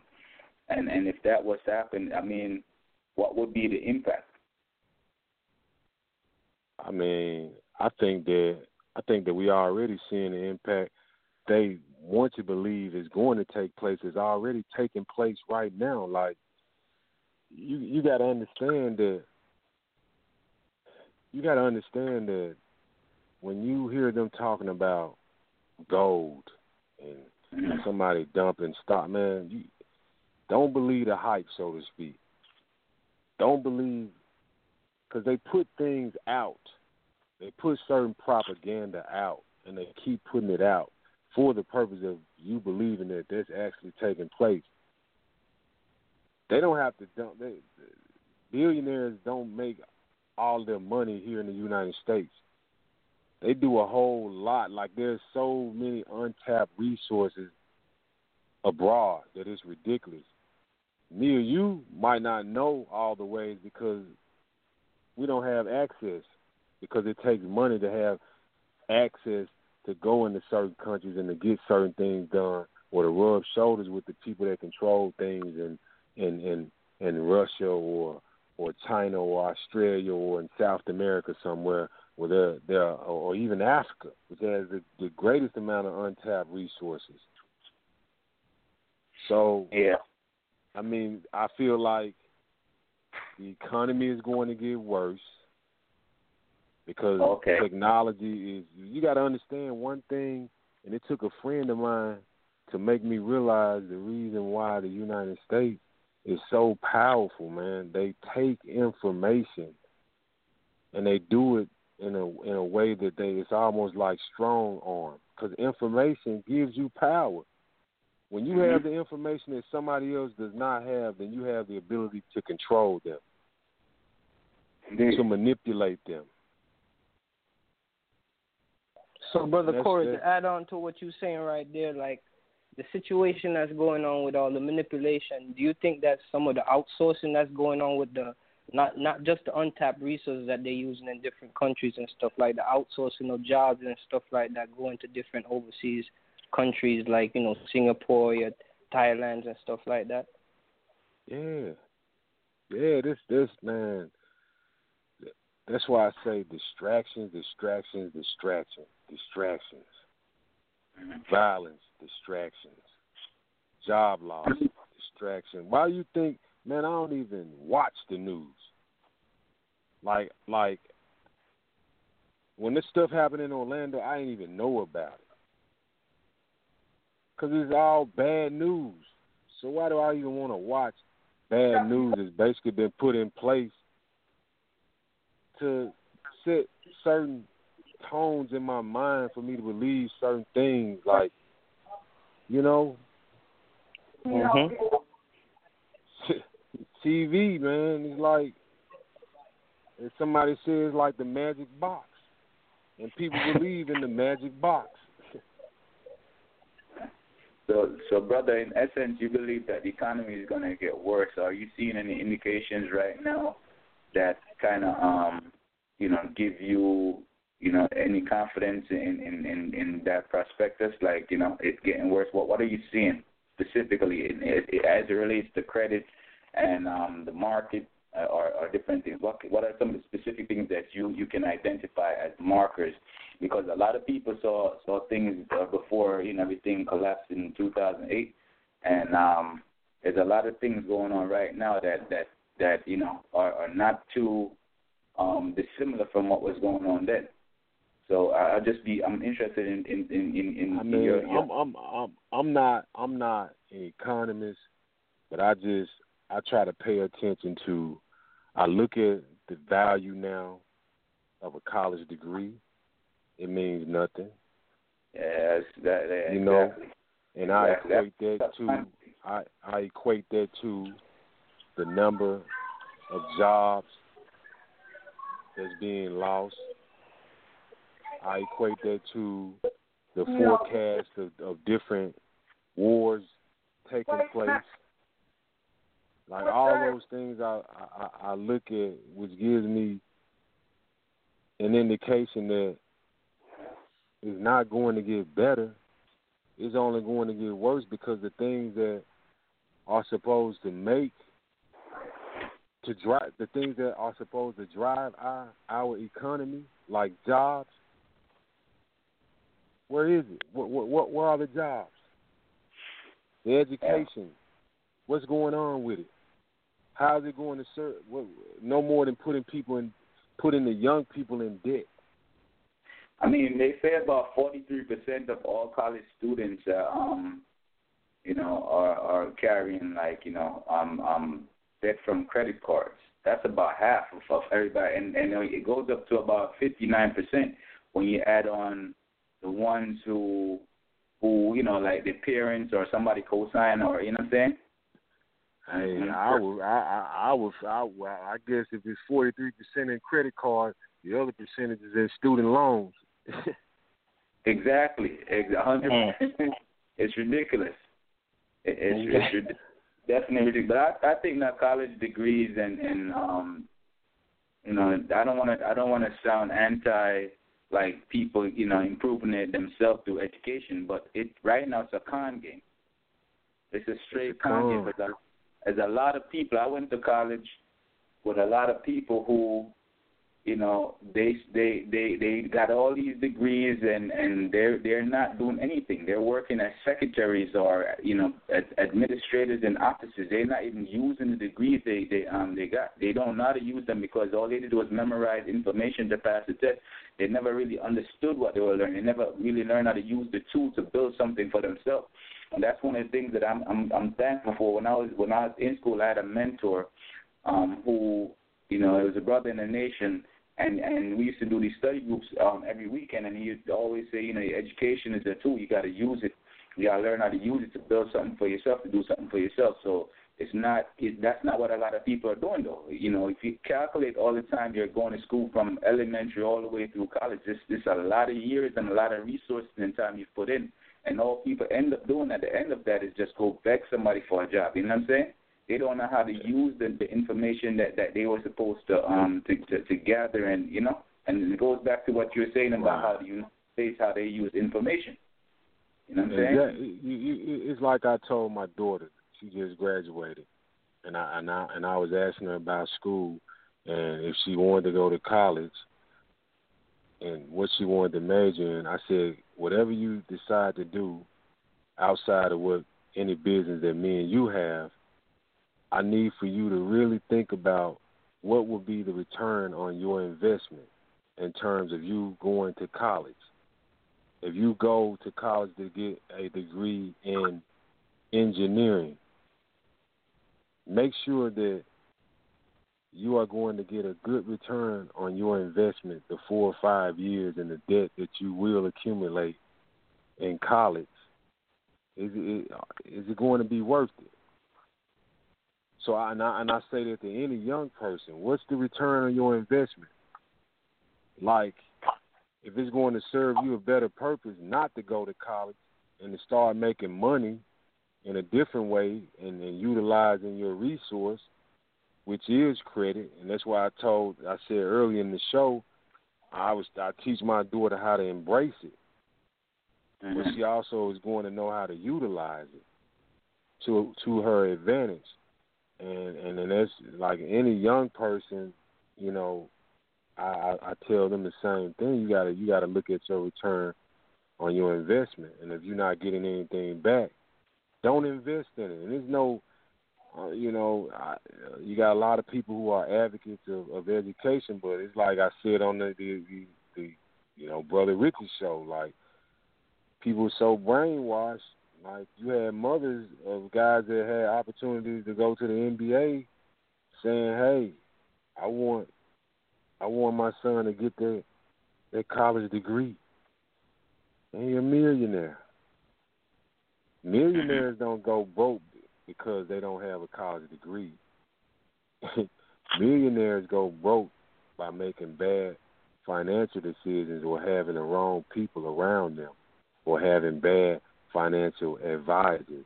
That's why they go broke, not because they don't have a degree in psychology or a degree in nursing or engineering. And a lot of people don't get that.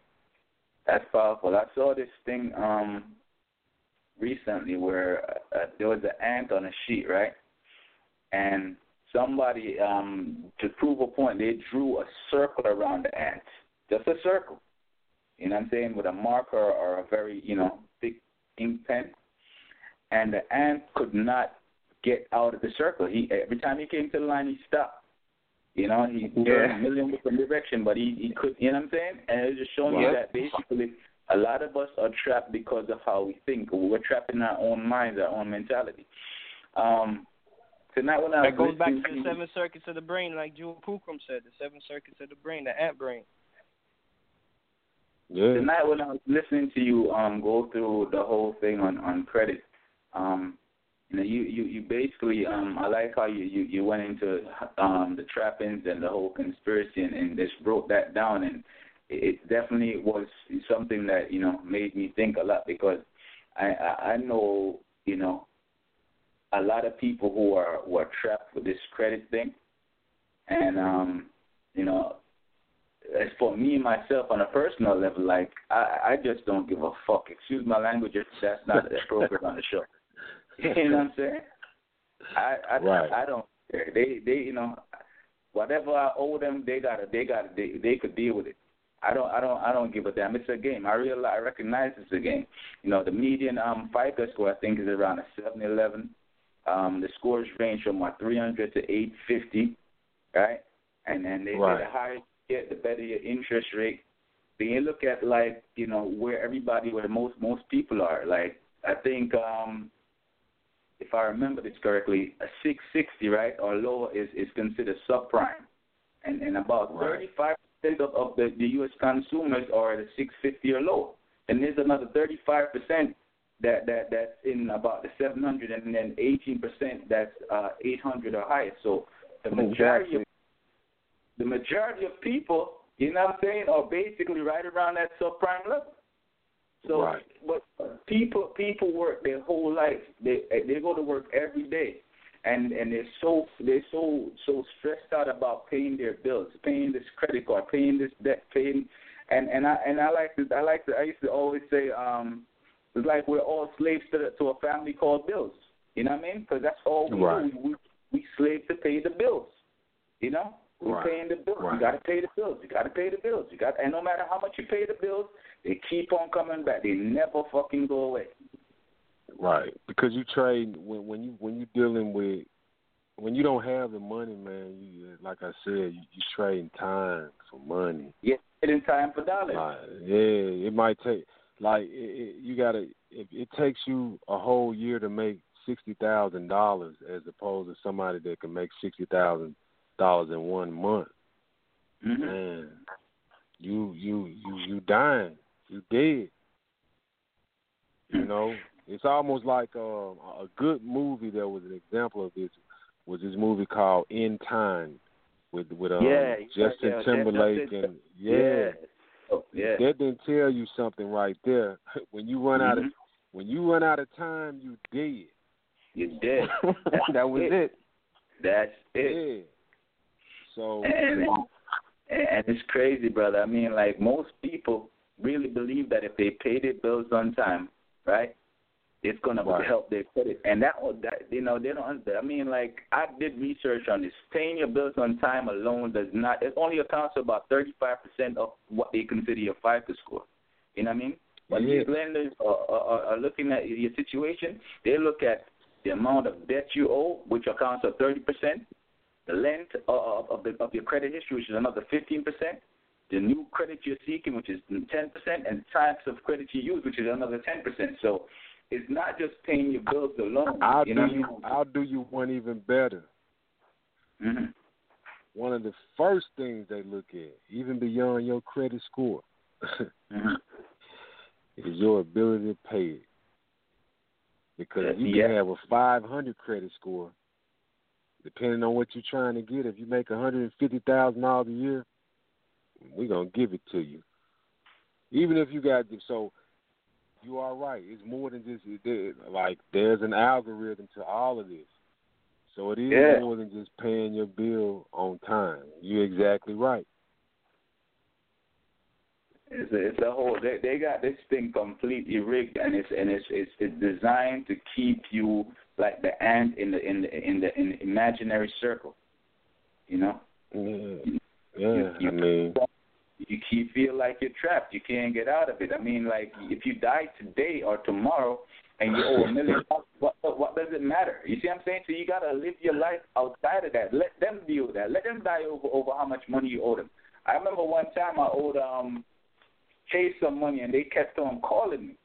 And the guy, the caller was like, you know, like he wanted to bat me up on the phone, like threaten me and make me feel, intimidate me. You know what I mean? And I said to him, yo, you know, like if I don't answer my phone, you can't even speak to me. I'm doing you a courtesy. So if you know, we can continue this conversation one way or we could not. And he continued. I just hung up the phone on him. You know what I'm saying? And changed my number, and I've never heard from them again. So that's how simple it is. You know what I'm saying? That's how simple it is. You know what I mean? Because if they go to the point where you die, they can't get the money. So don't stress yourself out worrying about paying. So, you know, if they were foolish enough to give you all this money, which they were hoping you were foolish enough to take, because they're gonna. It's like it's money that's not even real. They invented it out of thin air, and then they have you pay something that they. Here's the thing, when they extend you credit or they give you money, it's an asset in their books, and they're able to, like I talk about leveraging debt or leveraging credit. They are able to leverage that. Even if they lose, they are still not losing. Exactly. That makes sense. They get a credit from the IRS. They get all kinds of things that sometimes these things are written off. I wanted you to go into. I didn't hear. I don't know if Blue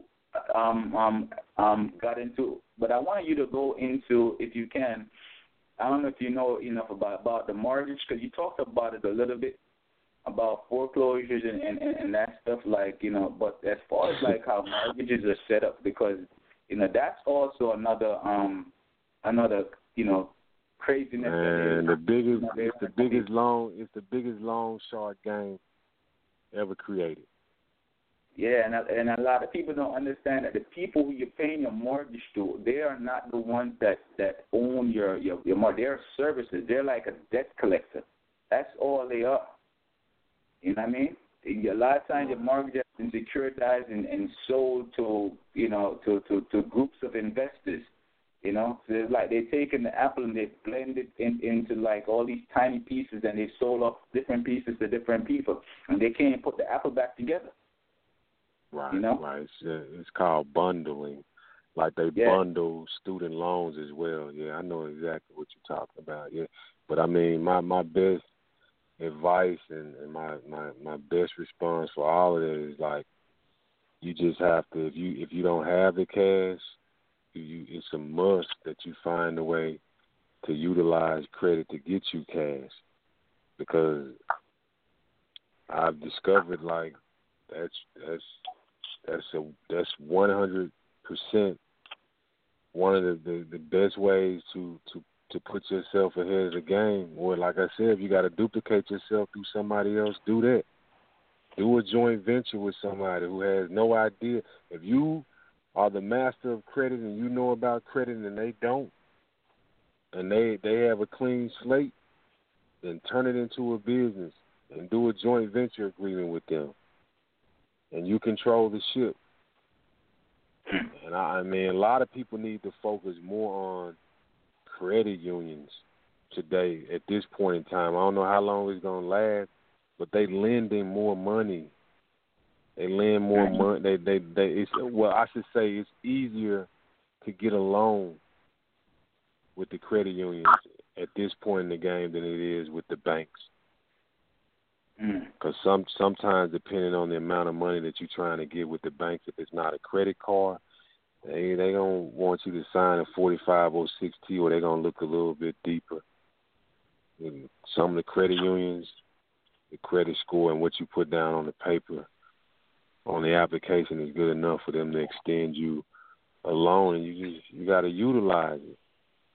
You got to, So, I mean, that's my best advice. It works for me, and it's working for a lot of other people who understand this whole game. Yeah. Because all of us, man, we nothing more than pawns in the game. Can turn into queens. Pawns linked together. Yeah. So that's what we got to come to. Yeah. As we reach into this 11-11 moment, I want you to stay on the call, you know what I'm saying? But we definitely know we have some more callers in the queue. So, yes, Blue correct to it. So, stay up on the phone, T. You already know. Could we do some spoken word at 11:11? Could we have a piece to the family? You want me to do something, brother? Please, yeah. 11:11 for the super moon. I mean, for this solstice and this moon. All right, let me see. I change times, but times change time and time again. Ancient days, African and night, Caucasian, while I'm caught chasing. Time will never have any time to give me a second to make an impression, but I'm pressed on, arm in arm, engaged to the sun. I married the moon, spoon feeding, drum beats to broken hearts, beaten to a pulp by bad feelings, now feeling bad. Bathing in the ashes of burned wind, burning for rest in the forest from which change comes to change. Bums begging for change. Here is 50 centuries, standees on yes tomorrows and past the days. On my way to my next life, I pass the day. Forcing force to multiply mass times speed. I need the impact. I'm packed with change, practicing change, but nothing changes because I keep on changing my mind. So I loop my mind, my thoughts to keep my mind constant. Hide the hierophant in my brain, painting hieroglyphics and impulses to set ancient Egypt through me on a train of thought. Training my thoughts in mind to learn, spurring twisted thoughts to straighten our crooked minds, trying to impeach my speech with punctured tongues that leak lies, using lip service to serve eyes to the mind, thoughtless and dying. I watching the time devastated, watching kids going to school to be executed, not educated, agitated by the violence string with tears play the moods of the people play. Violent strings with tears play the mood of the people filing suits in courts filled with cameras and judges who make judgments for ratings while parents are waiting for justice, crying because their children are dying and the law can't save them. Enraged men take up arms. Terrorists turn planes into bombs. Now freedom is on vacation, so the civilians are in a civil war where civilization is precious. Technology cannot make things better if the people don't change, and the people don't change because the people are chained, linked together by tradition that trade their minds from one generation to the next. Nothing has changed, including change, nigga, you've been tricked. Ask God, but God said life is a bitch and the devil is the racist surface who racist, so I cut off his dick to make sure he couldn't fuck with my life. Drinking colorblind water to quench the thirst of black and white because I'm black and blue from white boys and blue. Stay true to their crime, creed, and complexion. I try to flex on their superiority complex, but they're not superior or complex. They're simple minds thinking hard, trying to outrun me the race of life, but they die a meter, every meter in the diameter of my circumference, fenced in by circumstances, taking chances with time, thinking it's fucking, searching its wallet for change, but time was broke. So everything remains the same.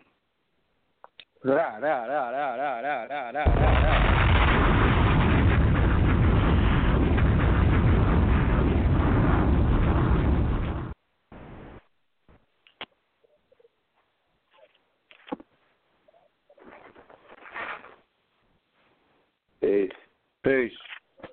Yes, brother. Brothers want me to stay online and just y'all have some more callers to take? Yeah, man. You already know. Okay. All right. I'm here. Yes, indeed. Let me go to the caller. Caller from the 215-609. Peace to you and yours. Peace. Can you hear me? Peace. Can you hear me? Loud and clear. Yo. Okay. Yo, who is that just now? Good spoken word. Who is that? That was the brother to Hut 9. That was dope. Salute to you. I would love to continue on that subject, but another time. To the brother Corey, I had two questions. Can you establish, I guess, a new credit account with the EIN number and like a sole proprietorship? Yeah. That'll work too. That's like having a new social, right? Yeah, it is, but it also falls under, you know, when you talk about the whole CPN thing, kind of falls under it as well. But yeah, I mean, you can still establish a new profile with using the EIN number, depending on which state, which office, IRS office, the EIN number is issued out of. Okay. But if it were allowable in my state, I could go ahead and use that for business purchases and business credit that I could then in turn leverage to my benefit. Right. Now let me make sure I'm understanding you. Are you talking about the purpose of establishing business credit or personal credit with the EIN number? Well, I mean, I was talking about business credit, but you know, I can leverage that in my personal life. Yeah. Correct? Yeah, I mean, you can. I mean, people do it all the time, but like I said earlier, like the best way if you're trying to utilize a business is to find an old business and reinstate it, as opposed to just getting a fresh EIN number and going to start up a new business like that's not even a year old. Because you have people that tried to start businesses maybe in the same industry that you are looking to start a business in that didn't quite make it, and their company was administratively dissolved, but it still has a 4, 5, 10-year-old incorporation date. So why not, reinstate it and attach the tax ID number to it? The reason I asked that is because I personally have an EIN I've been sitting on for about 10 years. Is it attached to a business? Yeah, well, I mean, I'm a sole proprietor, so, I am my business. Yeah, well, see, it would have worked better for you if you were incorporated, because it don't like you're gonna have a tougher time even with if you're trying to get money, but it's still like it's you. If you're a sole proprietor, Gotcha. So either incorporate using my EIN or find an existing business and reinstate that. Yeah, and what you do when you find that business, you just do a request for documents first, so you can get all the paperwork on the business.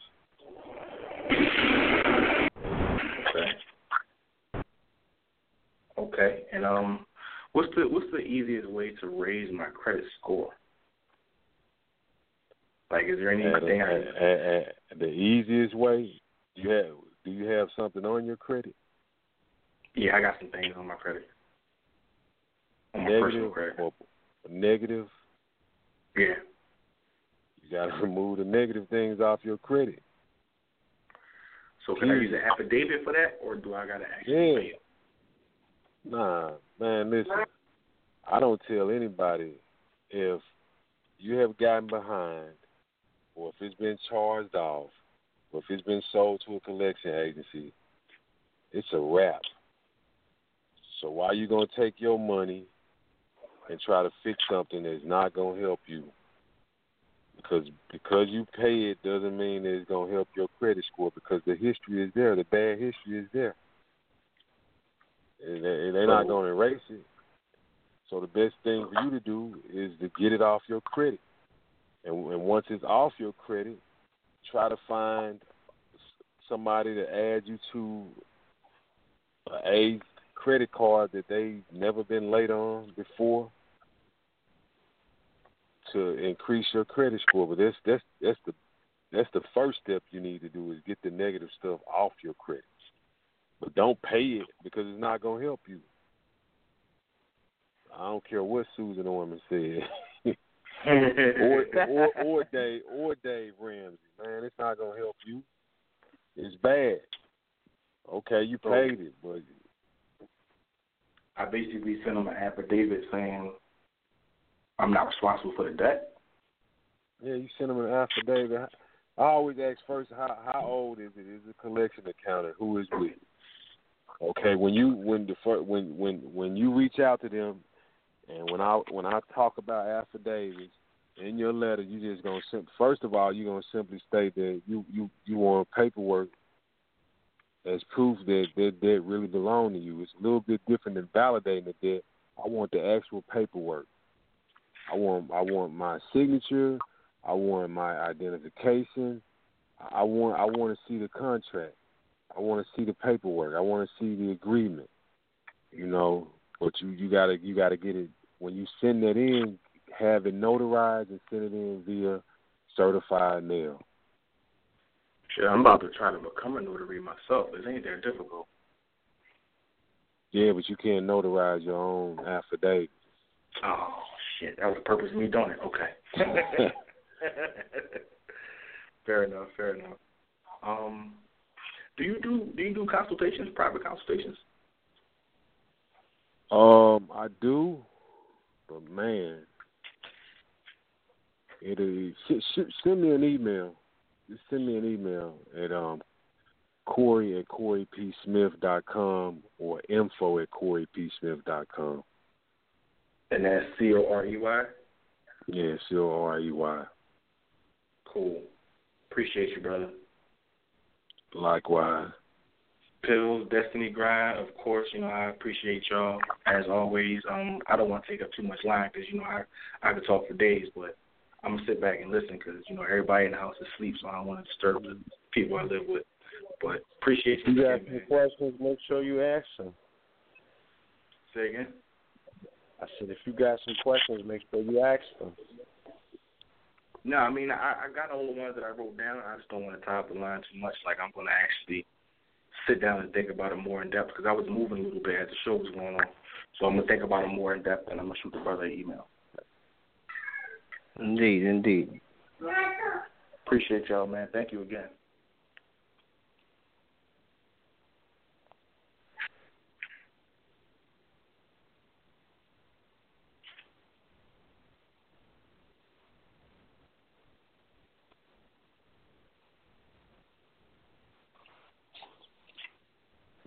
Pills.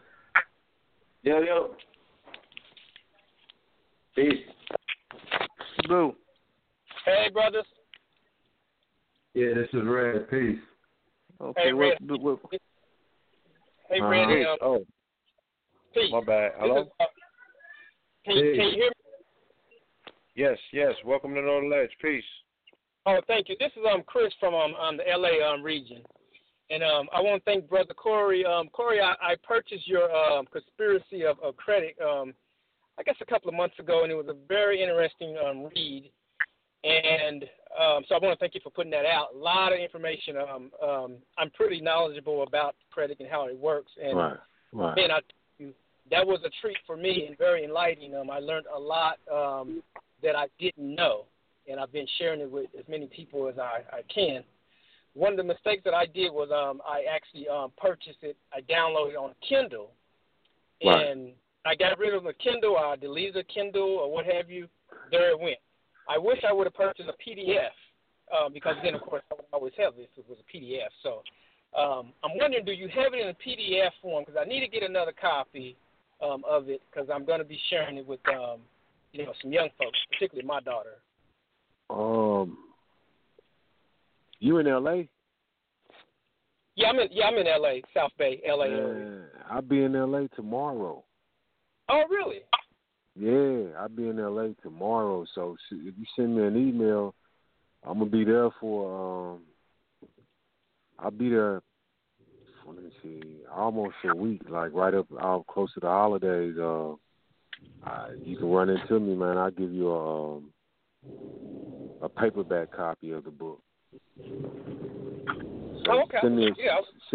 Send me an email and with your telephone number and when I get to LA, well not tomorrow, but sometime during the weekend, I'll run into you. Okay, so you're right. So what's the I'm actually driving, so I can't write the email address down. Is it in the show title? Yeah, it's. The show I'm notes? gonna tell you, it's easy to remember. It's Corey at CoreyPSmith.com. Say that last part again, Corey. At Corey P as in Paul Smith.com. My name, Corey at CoreyPSmith.com. Okay, I got that. That's easy. Okay. Yeah. Okay, I'll send you an email. All right. Okay. All right. Thanks, brother. Thanks, Red. Thank you, caller. Indeed, caller. Peace. Indeed. All right. Yes, indeed. We're going to go to our next caller. That would be caller from the 708-708-768. 708 caller. Peace to you and yours. Welcome to Know the Ledge. Thanks for having me. I'm from Chicago. I have a question. I'm just tuned. Can you hear me? Yes, we can. All right. I tuned in late. I intended on listening to this, and I had some questions regarding CPNs. I don't know if you guys covered it earlier, but I had questions regarding CPN, or did he cover that topic? Nah, we didn't really talk about it, but I mean, are you familiar? What's your question? Yeah, I'm very familiar with CPN. Maybe I could email you because I'm trying to figure out the best method of going about dealing with those. Yeah, you probably want to email me, man. I try not to. I understand. Yeah. I understand. But shoot me an email and let me know, who you are. And you're in Chicago. That's a good thing because I'll be in Chicago in July, the beginning of July. Yeah. So. All right. It's gonna come from a business email, a car dealership email, Dynasty. Okay. Yeah. Okay. Send it to me. I've been trying to do better about getting back with the emails because people was complaining like my communication is bad, and I'm like, man. So I'm trying to do better with reaching. Oh yeah, man. When you're busy, that's what happens, man. When you're busy, I get it. I understand it. Yeah. But thank you. I'm going to re-listen to the show.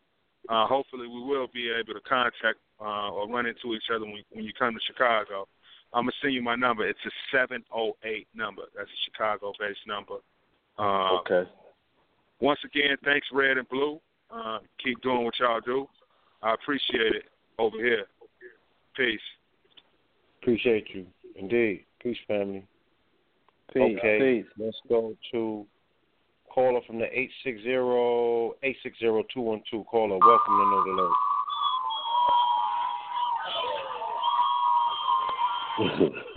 The Olympics? What's going on? Caller, you there? 2016 Summer Games? Oh, shit. Live from Rio. Oh, you at game 8 of the NBA final? The Ghost of Curry?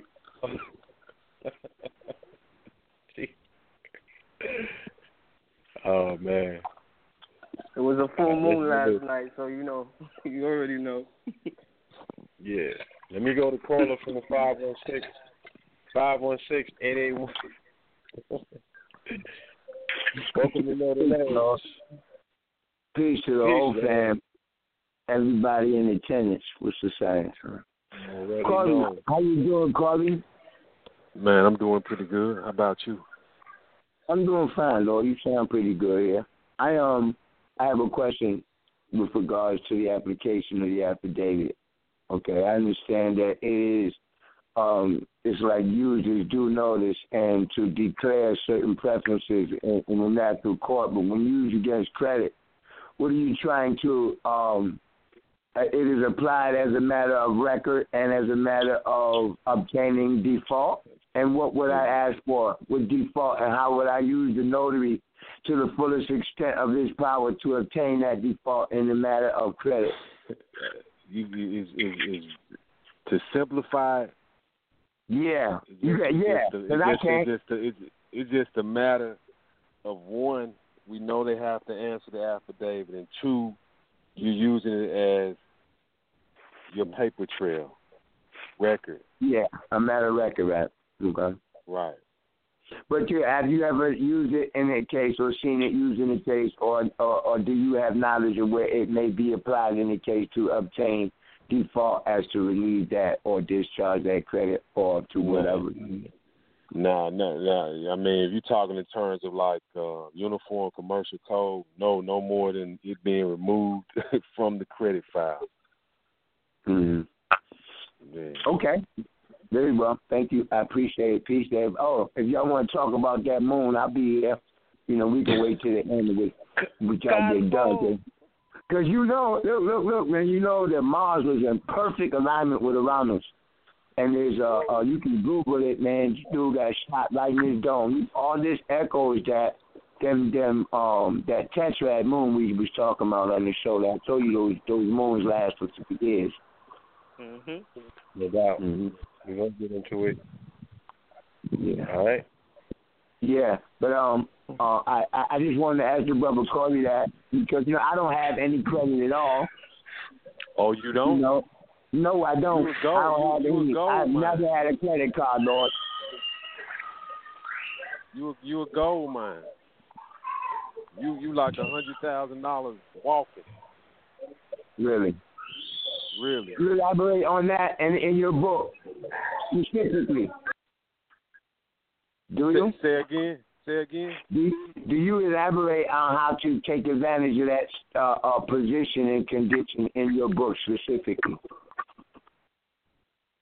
No, I don't go into a whole lot of detail in terms of when you have no credit. I kind of touch on how you can piggyback off someone who has good credit. But if you have no credit, man, you a gold mine. No reason why you shouldn't have access to at least $100,000 and to invest in some type of real estate in the next 4 months. Okay, I heard your email. All right, my brother. And that's real. I mean, it's just, like I just say, it just boils down to having the information. Indeed.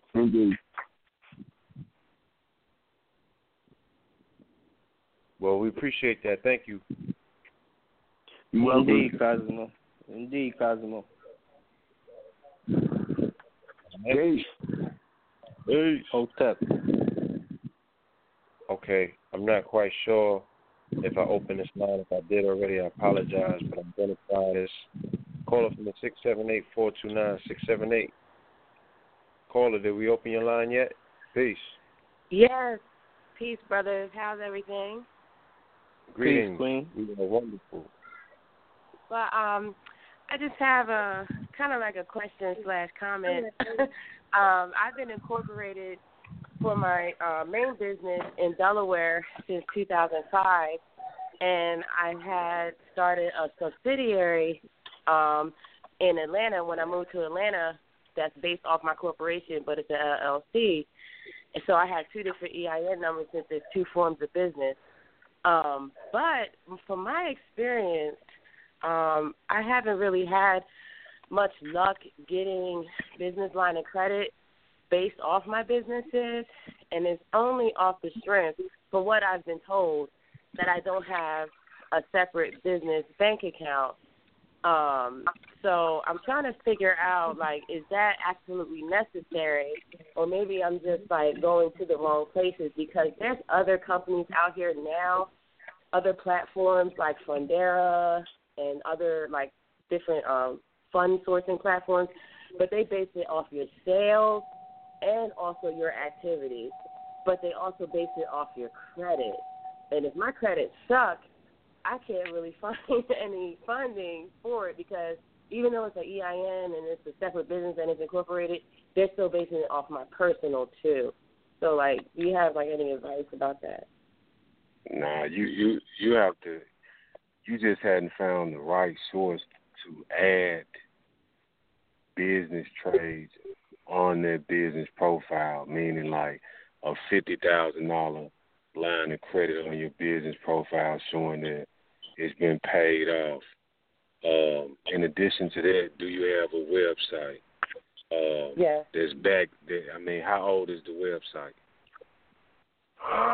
It's pretty up to date. How old is it? How old is it? Till 2005. Okay, so that's good.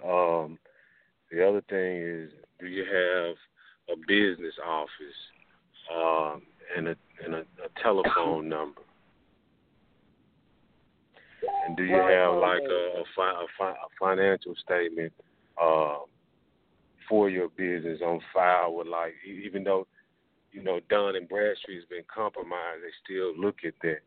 Now, once you have all those things in place, you can obtain credit. You might not be able to get the check, but you can get the credit card without having a personal guarantor. But you got to find a good source and I have one. My mind is so fried right now. I can't even think. And I've used them. But they'll put the business trades on your business profile. And they very reputable. They've been doing it for 20 years. You can walk straight in their office. They're based out of California. If you do all those things, you can get the bread that you're looking for. Okay. But if you don't have those things in place, then yeah, they're gonna want a personal guarantee, especially when you're trying to get a check and not a credit card. So I would need more. Okay, so since it's home based, it's not counting as an office. Nah, I mean, what industry is it? It's an internet store. I have my own clothing line, and I sell it on my website, and I also sell it through the Etsy platform. Oh yeah. See, like you need a brick and mortar. Like my wife has a brick and mortar. Like you in the same industry. You like when you going to apply for a loan, like you got a lot of risk factors. So all of that comes into play. But I mean, it's ways, it's some things that you can do, like to make yourself look the way you need to look. Right. You got my email. Send me an email and put a narrative in there and let me know who you are and leave your contact information. Okay. Thank you very much. Thank you.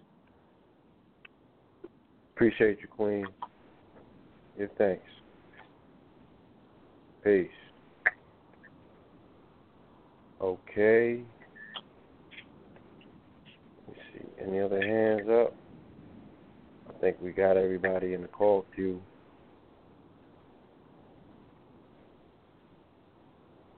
Callers, if anyone on this call has any other questions, comments, or concerns, please press 1 on your phone now. Now is the time. All right? Don't be mute. Okay, we got another caller. Caller 843-295. Caller from the 843. Peace. Yes, hi. Greetings. Can welcome. you hear me? Yes, you can. I joined kind of late. I know I'm kind of baseball sliding in here, so I missed all the real gems of this evening. Is this going to be like something where I can just go back over it and play it from the beginning, or it's only a live stream? You could go into the archives and play the entire episode back once it's concluded. Okay, perfect. I was talking with my uncle on Saturday about the state of my student loan debt and trying to get out of debt, and he was just saying, you work full-time in corporate America, you have your own business, and you're still in debt, and you're trying to expedite that debt, but you're going about it all wrong.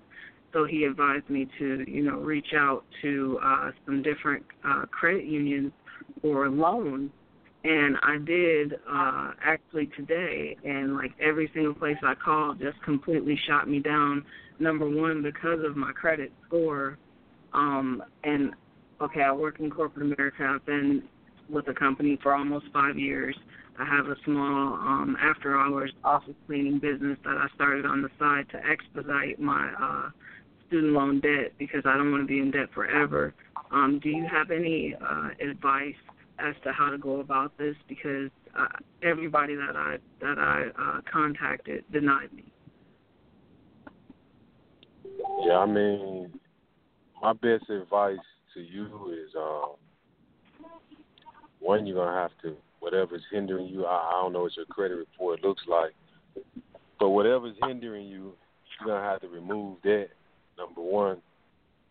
Number two, if that's going to take you some time, depending on what's on your credit, like you probably want to try to align yourself with somebody. Like when I talk about reinventing yourself or duplicating yourself through somebody else who does not have the assets that you have in terms of a job or the knowledge that you may have about credit, and try to do something that way. But as far as this, you know, man, you in a tough situation as far as the student loans. How much do you owe in student loans? I still have $41,000. Okay. Yeah, the best thing that you could do is try to get it off your credit. But when you say that, like, if I'm making my payments and everything, like, they should be reporting that I'm making my payments on time, right? And my score should be...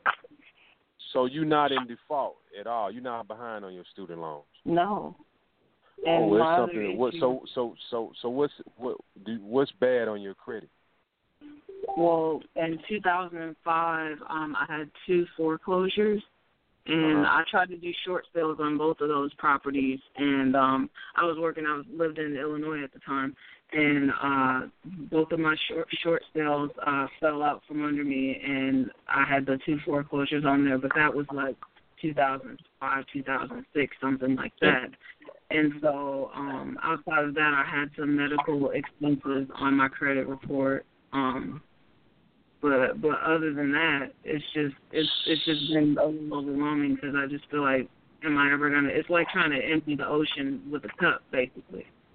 It's like it doesn't matter what I pay, it doesn't matter what I do, it doesn't matter how many toilets I clean, it doesn't matter how many, it gets a bit overwhelming because nobody wants to do that. Are you trying to pay the medical bills that you? You still trying to pay those? I am paying those actively, yes. And they already been turned over to a collection agency? Probably 2 or 3 of them because they were imaging procedures. Stop paying them.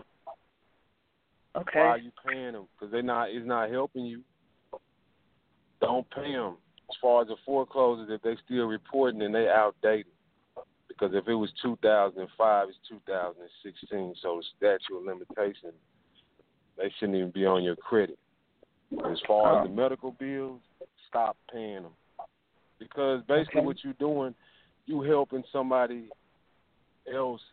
You are helping somebody help you put yourself in a worse predicament because you putting out money that you could be putting somewhere else to better yourself or to better your situation. Stop paying them because it's not going to help your credit, as you see.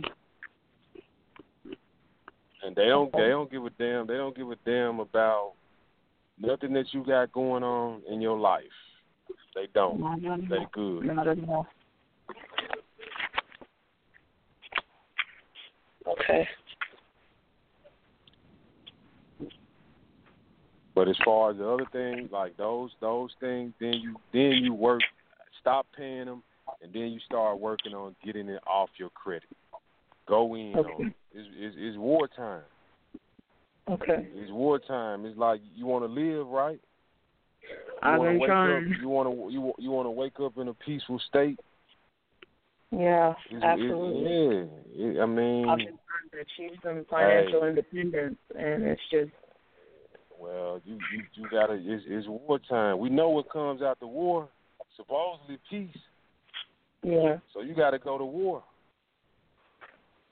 Can you repeat whatever you said your email address was earlier? Because I missed that. I know you said that people have it, but I don't see it on here. It's Corey at CoreyPSmith.com. And you could also email me at info@CoreyPSmith.com. Okay.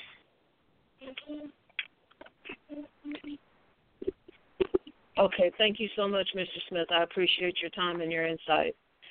All right, thank you. Thank you, caller. Indeed. Let us go to another caller from the 510-478. 510 caller, peace. Peace. How y'all doing tonight? good in yourself. Peace. All right. I had a question about a judgment I had against me from a vehicle I had possessed back in 2003, and I guess the company or whatever, somebody else picked up the debt, and then they filed a lien against me. But the lien is not on my credit or anything like that, so I'm wondering, should I still be concerned about them? They send me papers and everything, but it's not on my credit because it's past the statute of limitations. Yeah, no worry. Don't worry about it. It's not on your credit. It's not affecting you. The only thing that you might want to look out for is them, maybe them catching you slipping with a bank account or something. Okay. Right. That's it. But if it's not on your credit, I wouldn't worry about it. Okay. And then I have one more question. I be seeing things on the internet where it say loan forgiveness for student loans. Is that worth anything? The Obama loan forgiveness and all that? It is, but you have to work in a certain industry. Like, you have to be some type of public servant or be a teacher in some low-income area for so many years. So if you plan on doing that, it's not worth really work out. Yeah. Okay, because I'm disabled too, so I seen some about being disabled. You disabled, and you got student loans. Yeah. Yep. Then you exempt. Yeah, you need to put paperwork in. Okay. I heard it's about to end pretty soon. I'm in school right now, but it don't even matter what Obama put in place. Like that was in place before Obama even got you. You did say. So as long as you don't make a certain amount, per year, you exempt. So you just need to put in your paperwork. You got paperwork to show you're disabled, right? Yep. I got it from my doctor, lawyer, and from Social Security saying that I'm disabled. So yeah, good. You don't have to. You in a great position. Okay. So it's almost best to take advantage of the student loans, then, right? What do you mean, take out more? I mean, you take advantage. You're right. Take advantage of them. You know what I mean? Nah, man. I wouldn't even. I just try to utilize my own personal credit in terms of you trying to get some bread to do some other things. Like I would just, do what I need to do to relieve myself of dealing with them all together. Right. And, focus on doing some other things with your own personal credit. Right. Yeah, I was just saying as far as terms of, needing to survive and all that because, it's hard out here in Cali, man. You in the Bay Area, right? Yeah, up in the Bay. Mm-hmm. Yeah, I recognize the area code. Yeah. Okay. For sure. So you're gonna what's be your credit look like? What's your personal credit look like? I'm around 700. Go join some credit unions. Get you some money. Do something with it. You got Tinker Federal Credit Union. Yeah, everybody know about PenFed, USAA, Navy, NASA, United Nations Credit Union. All of them, you don't have to jump through a whole lot of hoops to get money with them if you're looking right. When you do the app. So if you got I tell anybody, if you got a 700 credit score, don't die with it. Utilize it. Okay. And them names you just, I'll get them off the other, off the show, but I can find them. They're around in out here, just in all of California, just predominantly in the Bay Area. Yeah. Okay, all of California. Okay. For sure. I appreciate you, man. I'm gonna definitely purchase that book too. I'm gonna purchase it tonight. All right, thank you, man. All right, I appreciate the show, too. Okay, peace. All right, we got another caller, y'all. Caller from the 989-397-989. Caller, peace, welcome. Yo, can you hear me? Yes, we can. Yeah, I got a question. I co-signed for a vehicle in 2007, and it was charged off in 2010. It's still on my credit report though, so I was wondering, is that hurting my score? Yeah, it's hurting your score. Yeah, yeah. It's on all three bureaus. Excuse me. Is it on all three credit bureaus? TransUnion and Experian. I think it's just on the transit. TransUnion. Yeah, TransUnion. Yeah. Let me see. I think the statute of limitations for collections in California is like 4 years, I think. For it was a repossession, right? No, it was charged off. It was paid off. It was charged off. Man, you need to dispute it. You shouldn't have no problem. You don't even have to do a whole. Just dispute. You say just dispute it. Just dispute it. All right, thanks, bro. All right.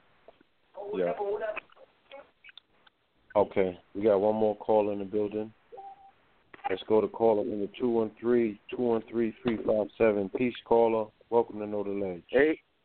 Hey, brothers, this is Daryl Mooney. How you doing? Hey. Peace, hey, brothers. Peace. Brother.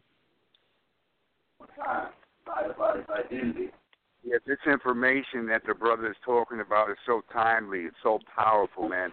I appreciate the information you're throwing down to the people, man. Life-changing information, my man. Thank you so much. Thank you. Yeah, absolutely. We're kindred in our association with credit building and credit restoration. I am a part of a company, black-owned, that we have been able to literally get financing for startup businesses and established businesses, over $2.8 million and 98% black businesses across this country. And our foundation is educating, training, and coaching people to be personal and business credit worthy. And our whole mission is to empower communities by getting their personal credit and business credit worthy so they can understand how to create their own bank through the bank, managing their credit properly so they can be financed every 5 to 6 months, use so-called quote-unquote other people's money, which is the banks, in order to financially empower not only yourself but the community. But the most important thing is what you're doing, brother. Right. Educating, because when our people are armed with this powerful information, they can literally turn their communities around, and it literally becomes a no limit. Because just think, like what you're talking about, and you got 1,000 like you got who are armed with this information, who are getting financed, the things we can do as a collective. Because individually I can be 1,000 there, but together and collectively, you put all that money together we have access to, it could be a financial shift in our community on a very, very serious level. So I appreciate you, man. I want to talk with you. I want to share with you what we got going on. I think it fits like a glove on a hand. I think this is some of the most important information that is needed in our community at this time. Man, I definitely agree. Shoot me an email with contact information and okay. Give me your email, brother. Corey@CoreyPSmith.com. Corey with a C-O-R-Y? Corey. Corey. Corey. Say that again. Yeah, Corey, P as in Paul, Smith. Paul Smith, .com. Okay, we'll do it, man. Hopefully I'll talk to you ASAP and 213. You in San Diego? No, I am in Bakersfield. I am in Bakersfield. More up north. I know you're going to be in L.A. I just left L.A. yesterday. In fact, More Than Twins, man, we did the show with our father, brother, over the weekend. All 3 shows sold out. I got to tell y'all about it, man. It was so deep. You would have appreciated on the most highest level. It was cosmic, man. You need to bring Pops on, man. Let's make this thing happen. Yeah, man. Let's make something happen, man. We're going to be in Washington October 1st at Howard University with the Full Moon Show. October 1st? October 1st. Yes. Oh, no, man. Yeah. Okay. All right, brother. So anyway, my brother. Huh? I said, Dick Gregory going to fly through to that? Dick Gregory, I'm sure he'll be coming through. He's going to be out here. We're going to be with him out here on July 30th and 31st at the spot. Okay. Yeah, but he's definitely going to come out there. I look forward to that. Hold on, yeah, somebody's phone is open. Okay. Okay, family. For those of you who want to check out what we do, you can go to MooneyBusinessAndBank.com, MOONEY, businessandbank.com, and see how we're financing black businesses across the country. I appreciate you guys. Thank you so much, man. Let's get in touch, my brother. Making on your heart. Peace. Yeah, I don't know whose phone that is in the background, but we're about to conclude tonight's episode anyway. So, Brother Corey. Hello? Hey. Brother Corey. Hello? Yes, Brother Corey. No, it's not Brother Corey. It's the Hot 9. Oh, okay. Damn, hold on. My concerns and suspicious decreased dramatically. My bad. I don't know whose phone that is. Hello? Yeah, I'm here. Yes, Brother Corey, my apologies. I definitely want you to close out the episode, by giving any of the necessary contact information for anyone that might have tuned in late. Yeah, anybody that wants to reach out to me, you can go to www.coreypsmith.com or www.conspiracyofcredit.com. You can email me at info@coreypsmith.com or shoot me an email at corey@coreypsmith.com. Both books, How to Outsmart the Credit Bureaus and Conspiracy of Credit, can be purchased at Amazon or through Barnes & Noble, iTunes, and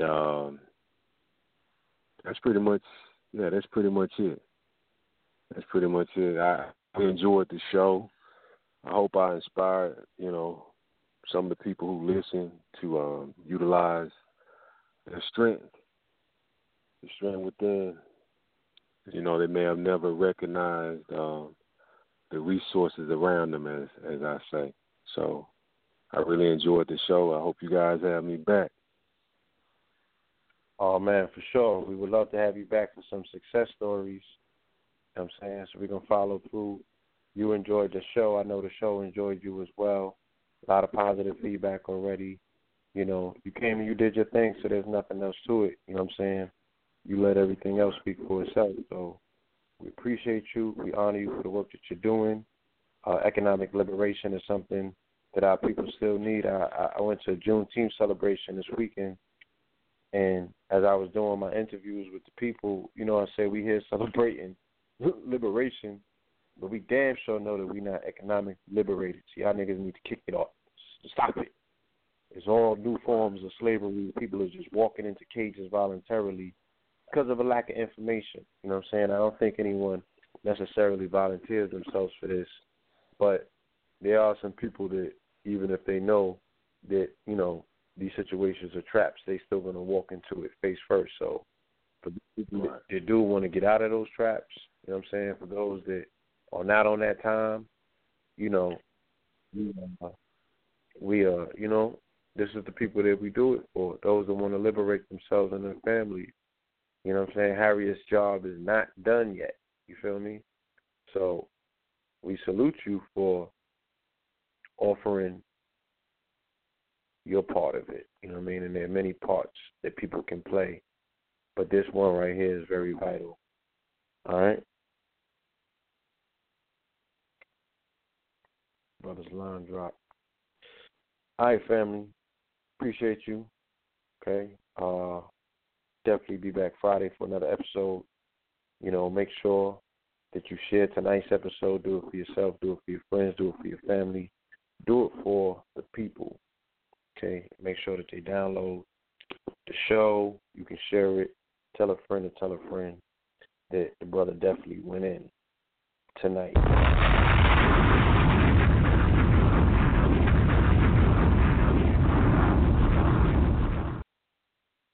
See you on the next one. Peace.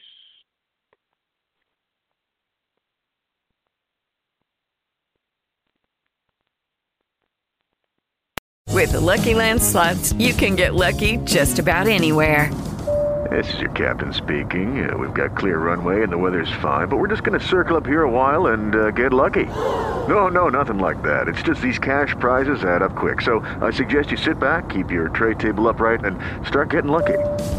Play for free at LuckyLandSlots.com. Are you feeling lucky? No purchase necessary. Void where prohibited by law. 18+ terms and conditions apply. See website for details.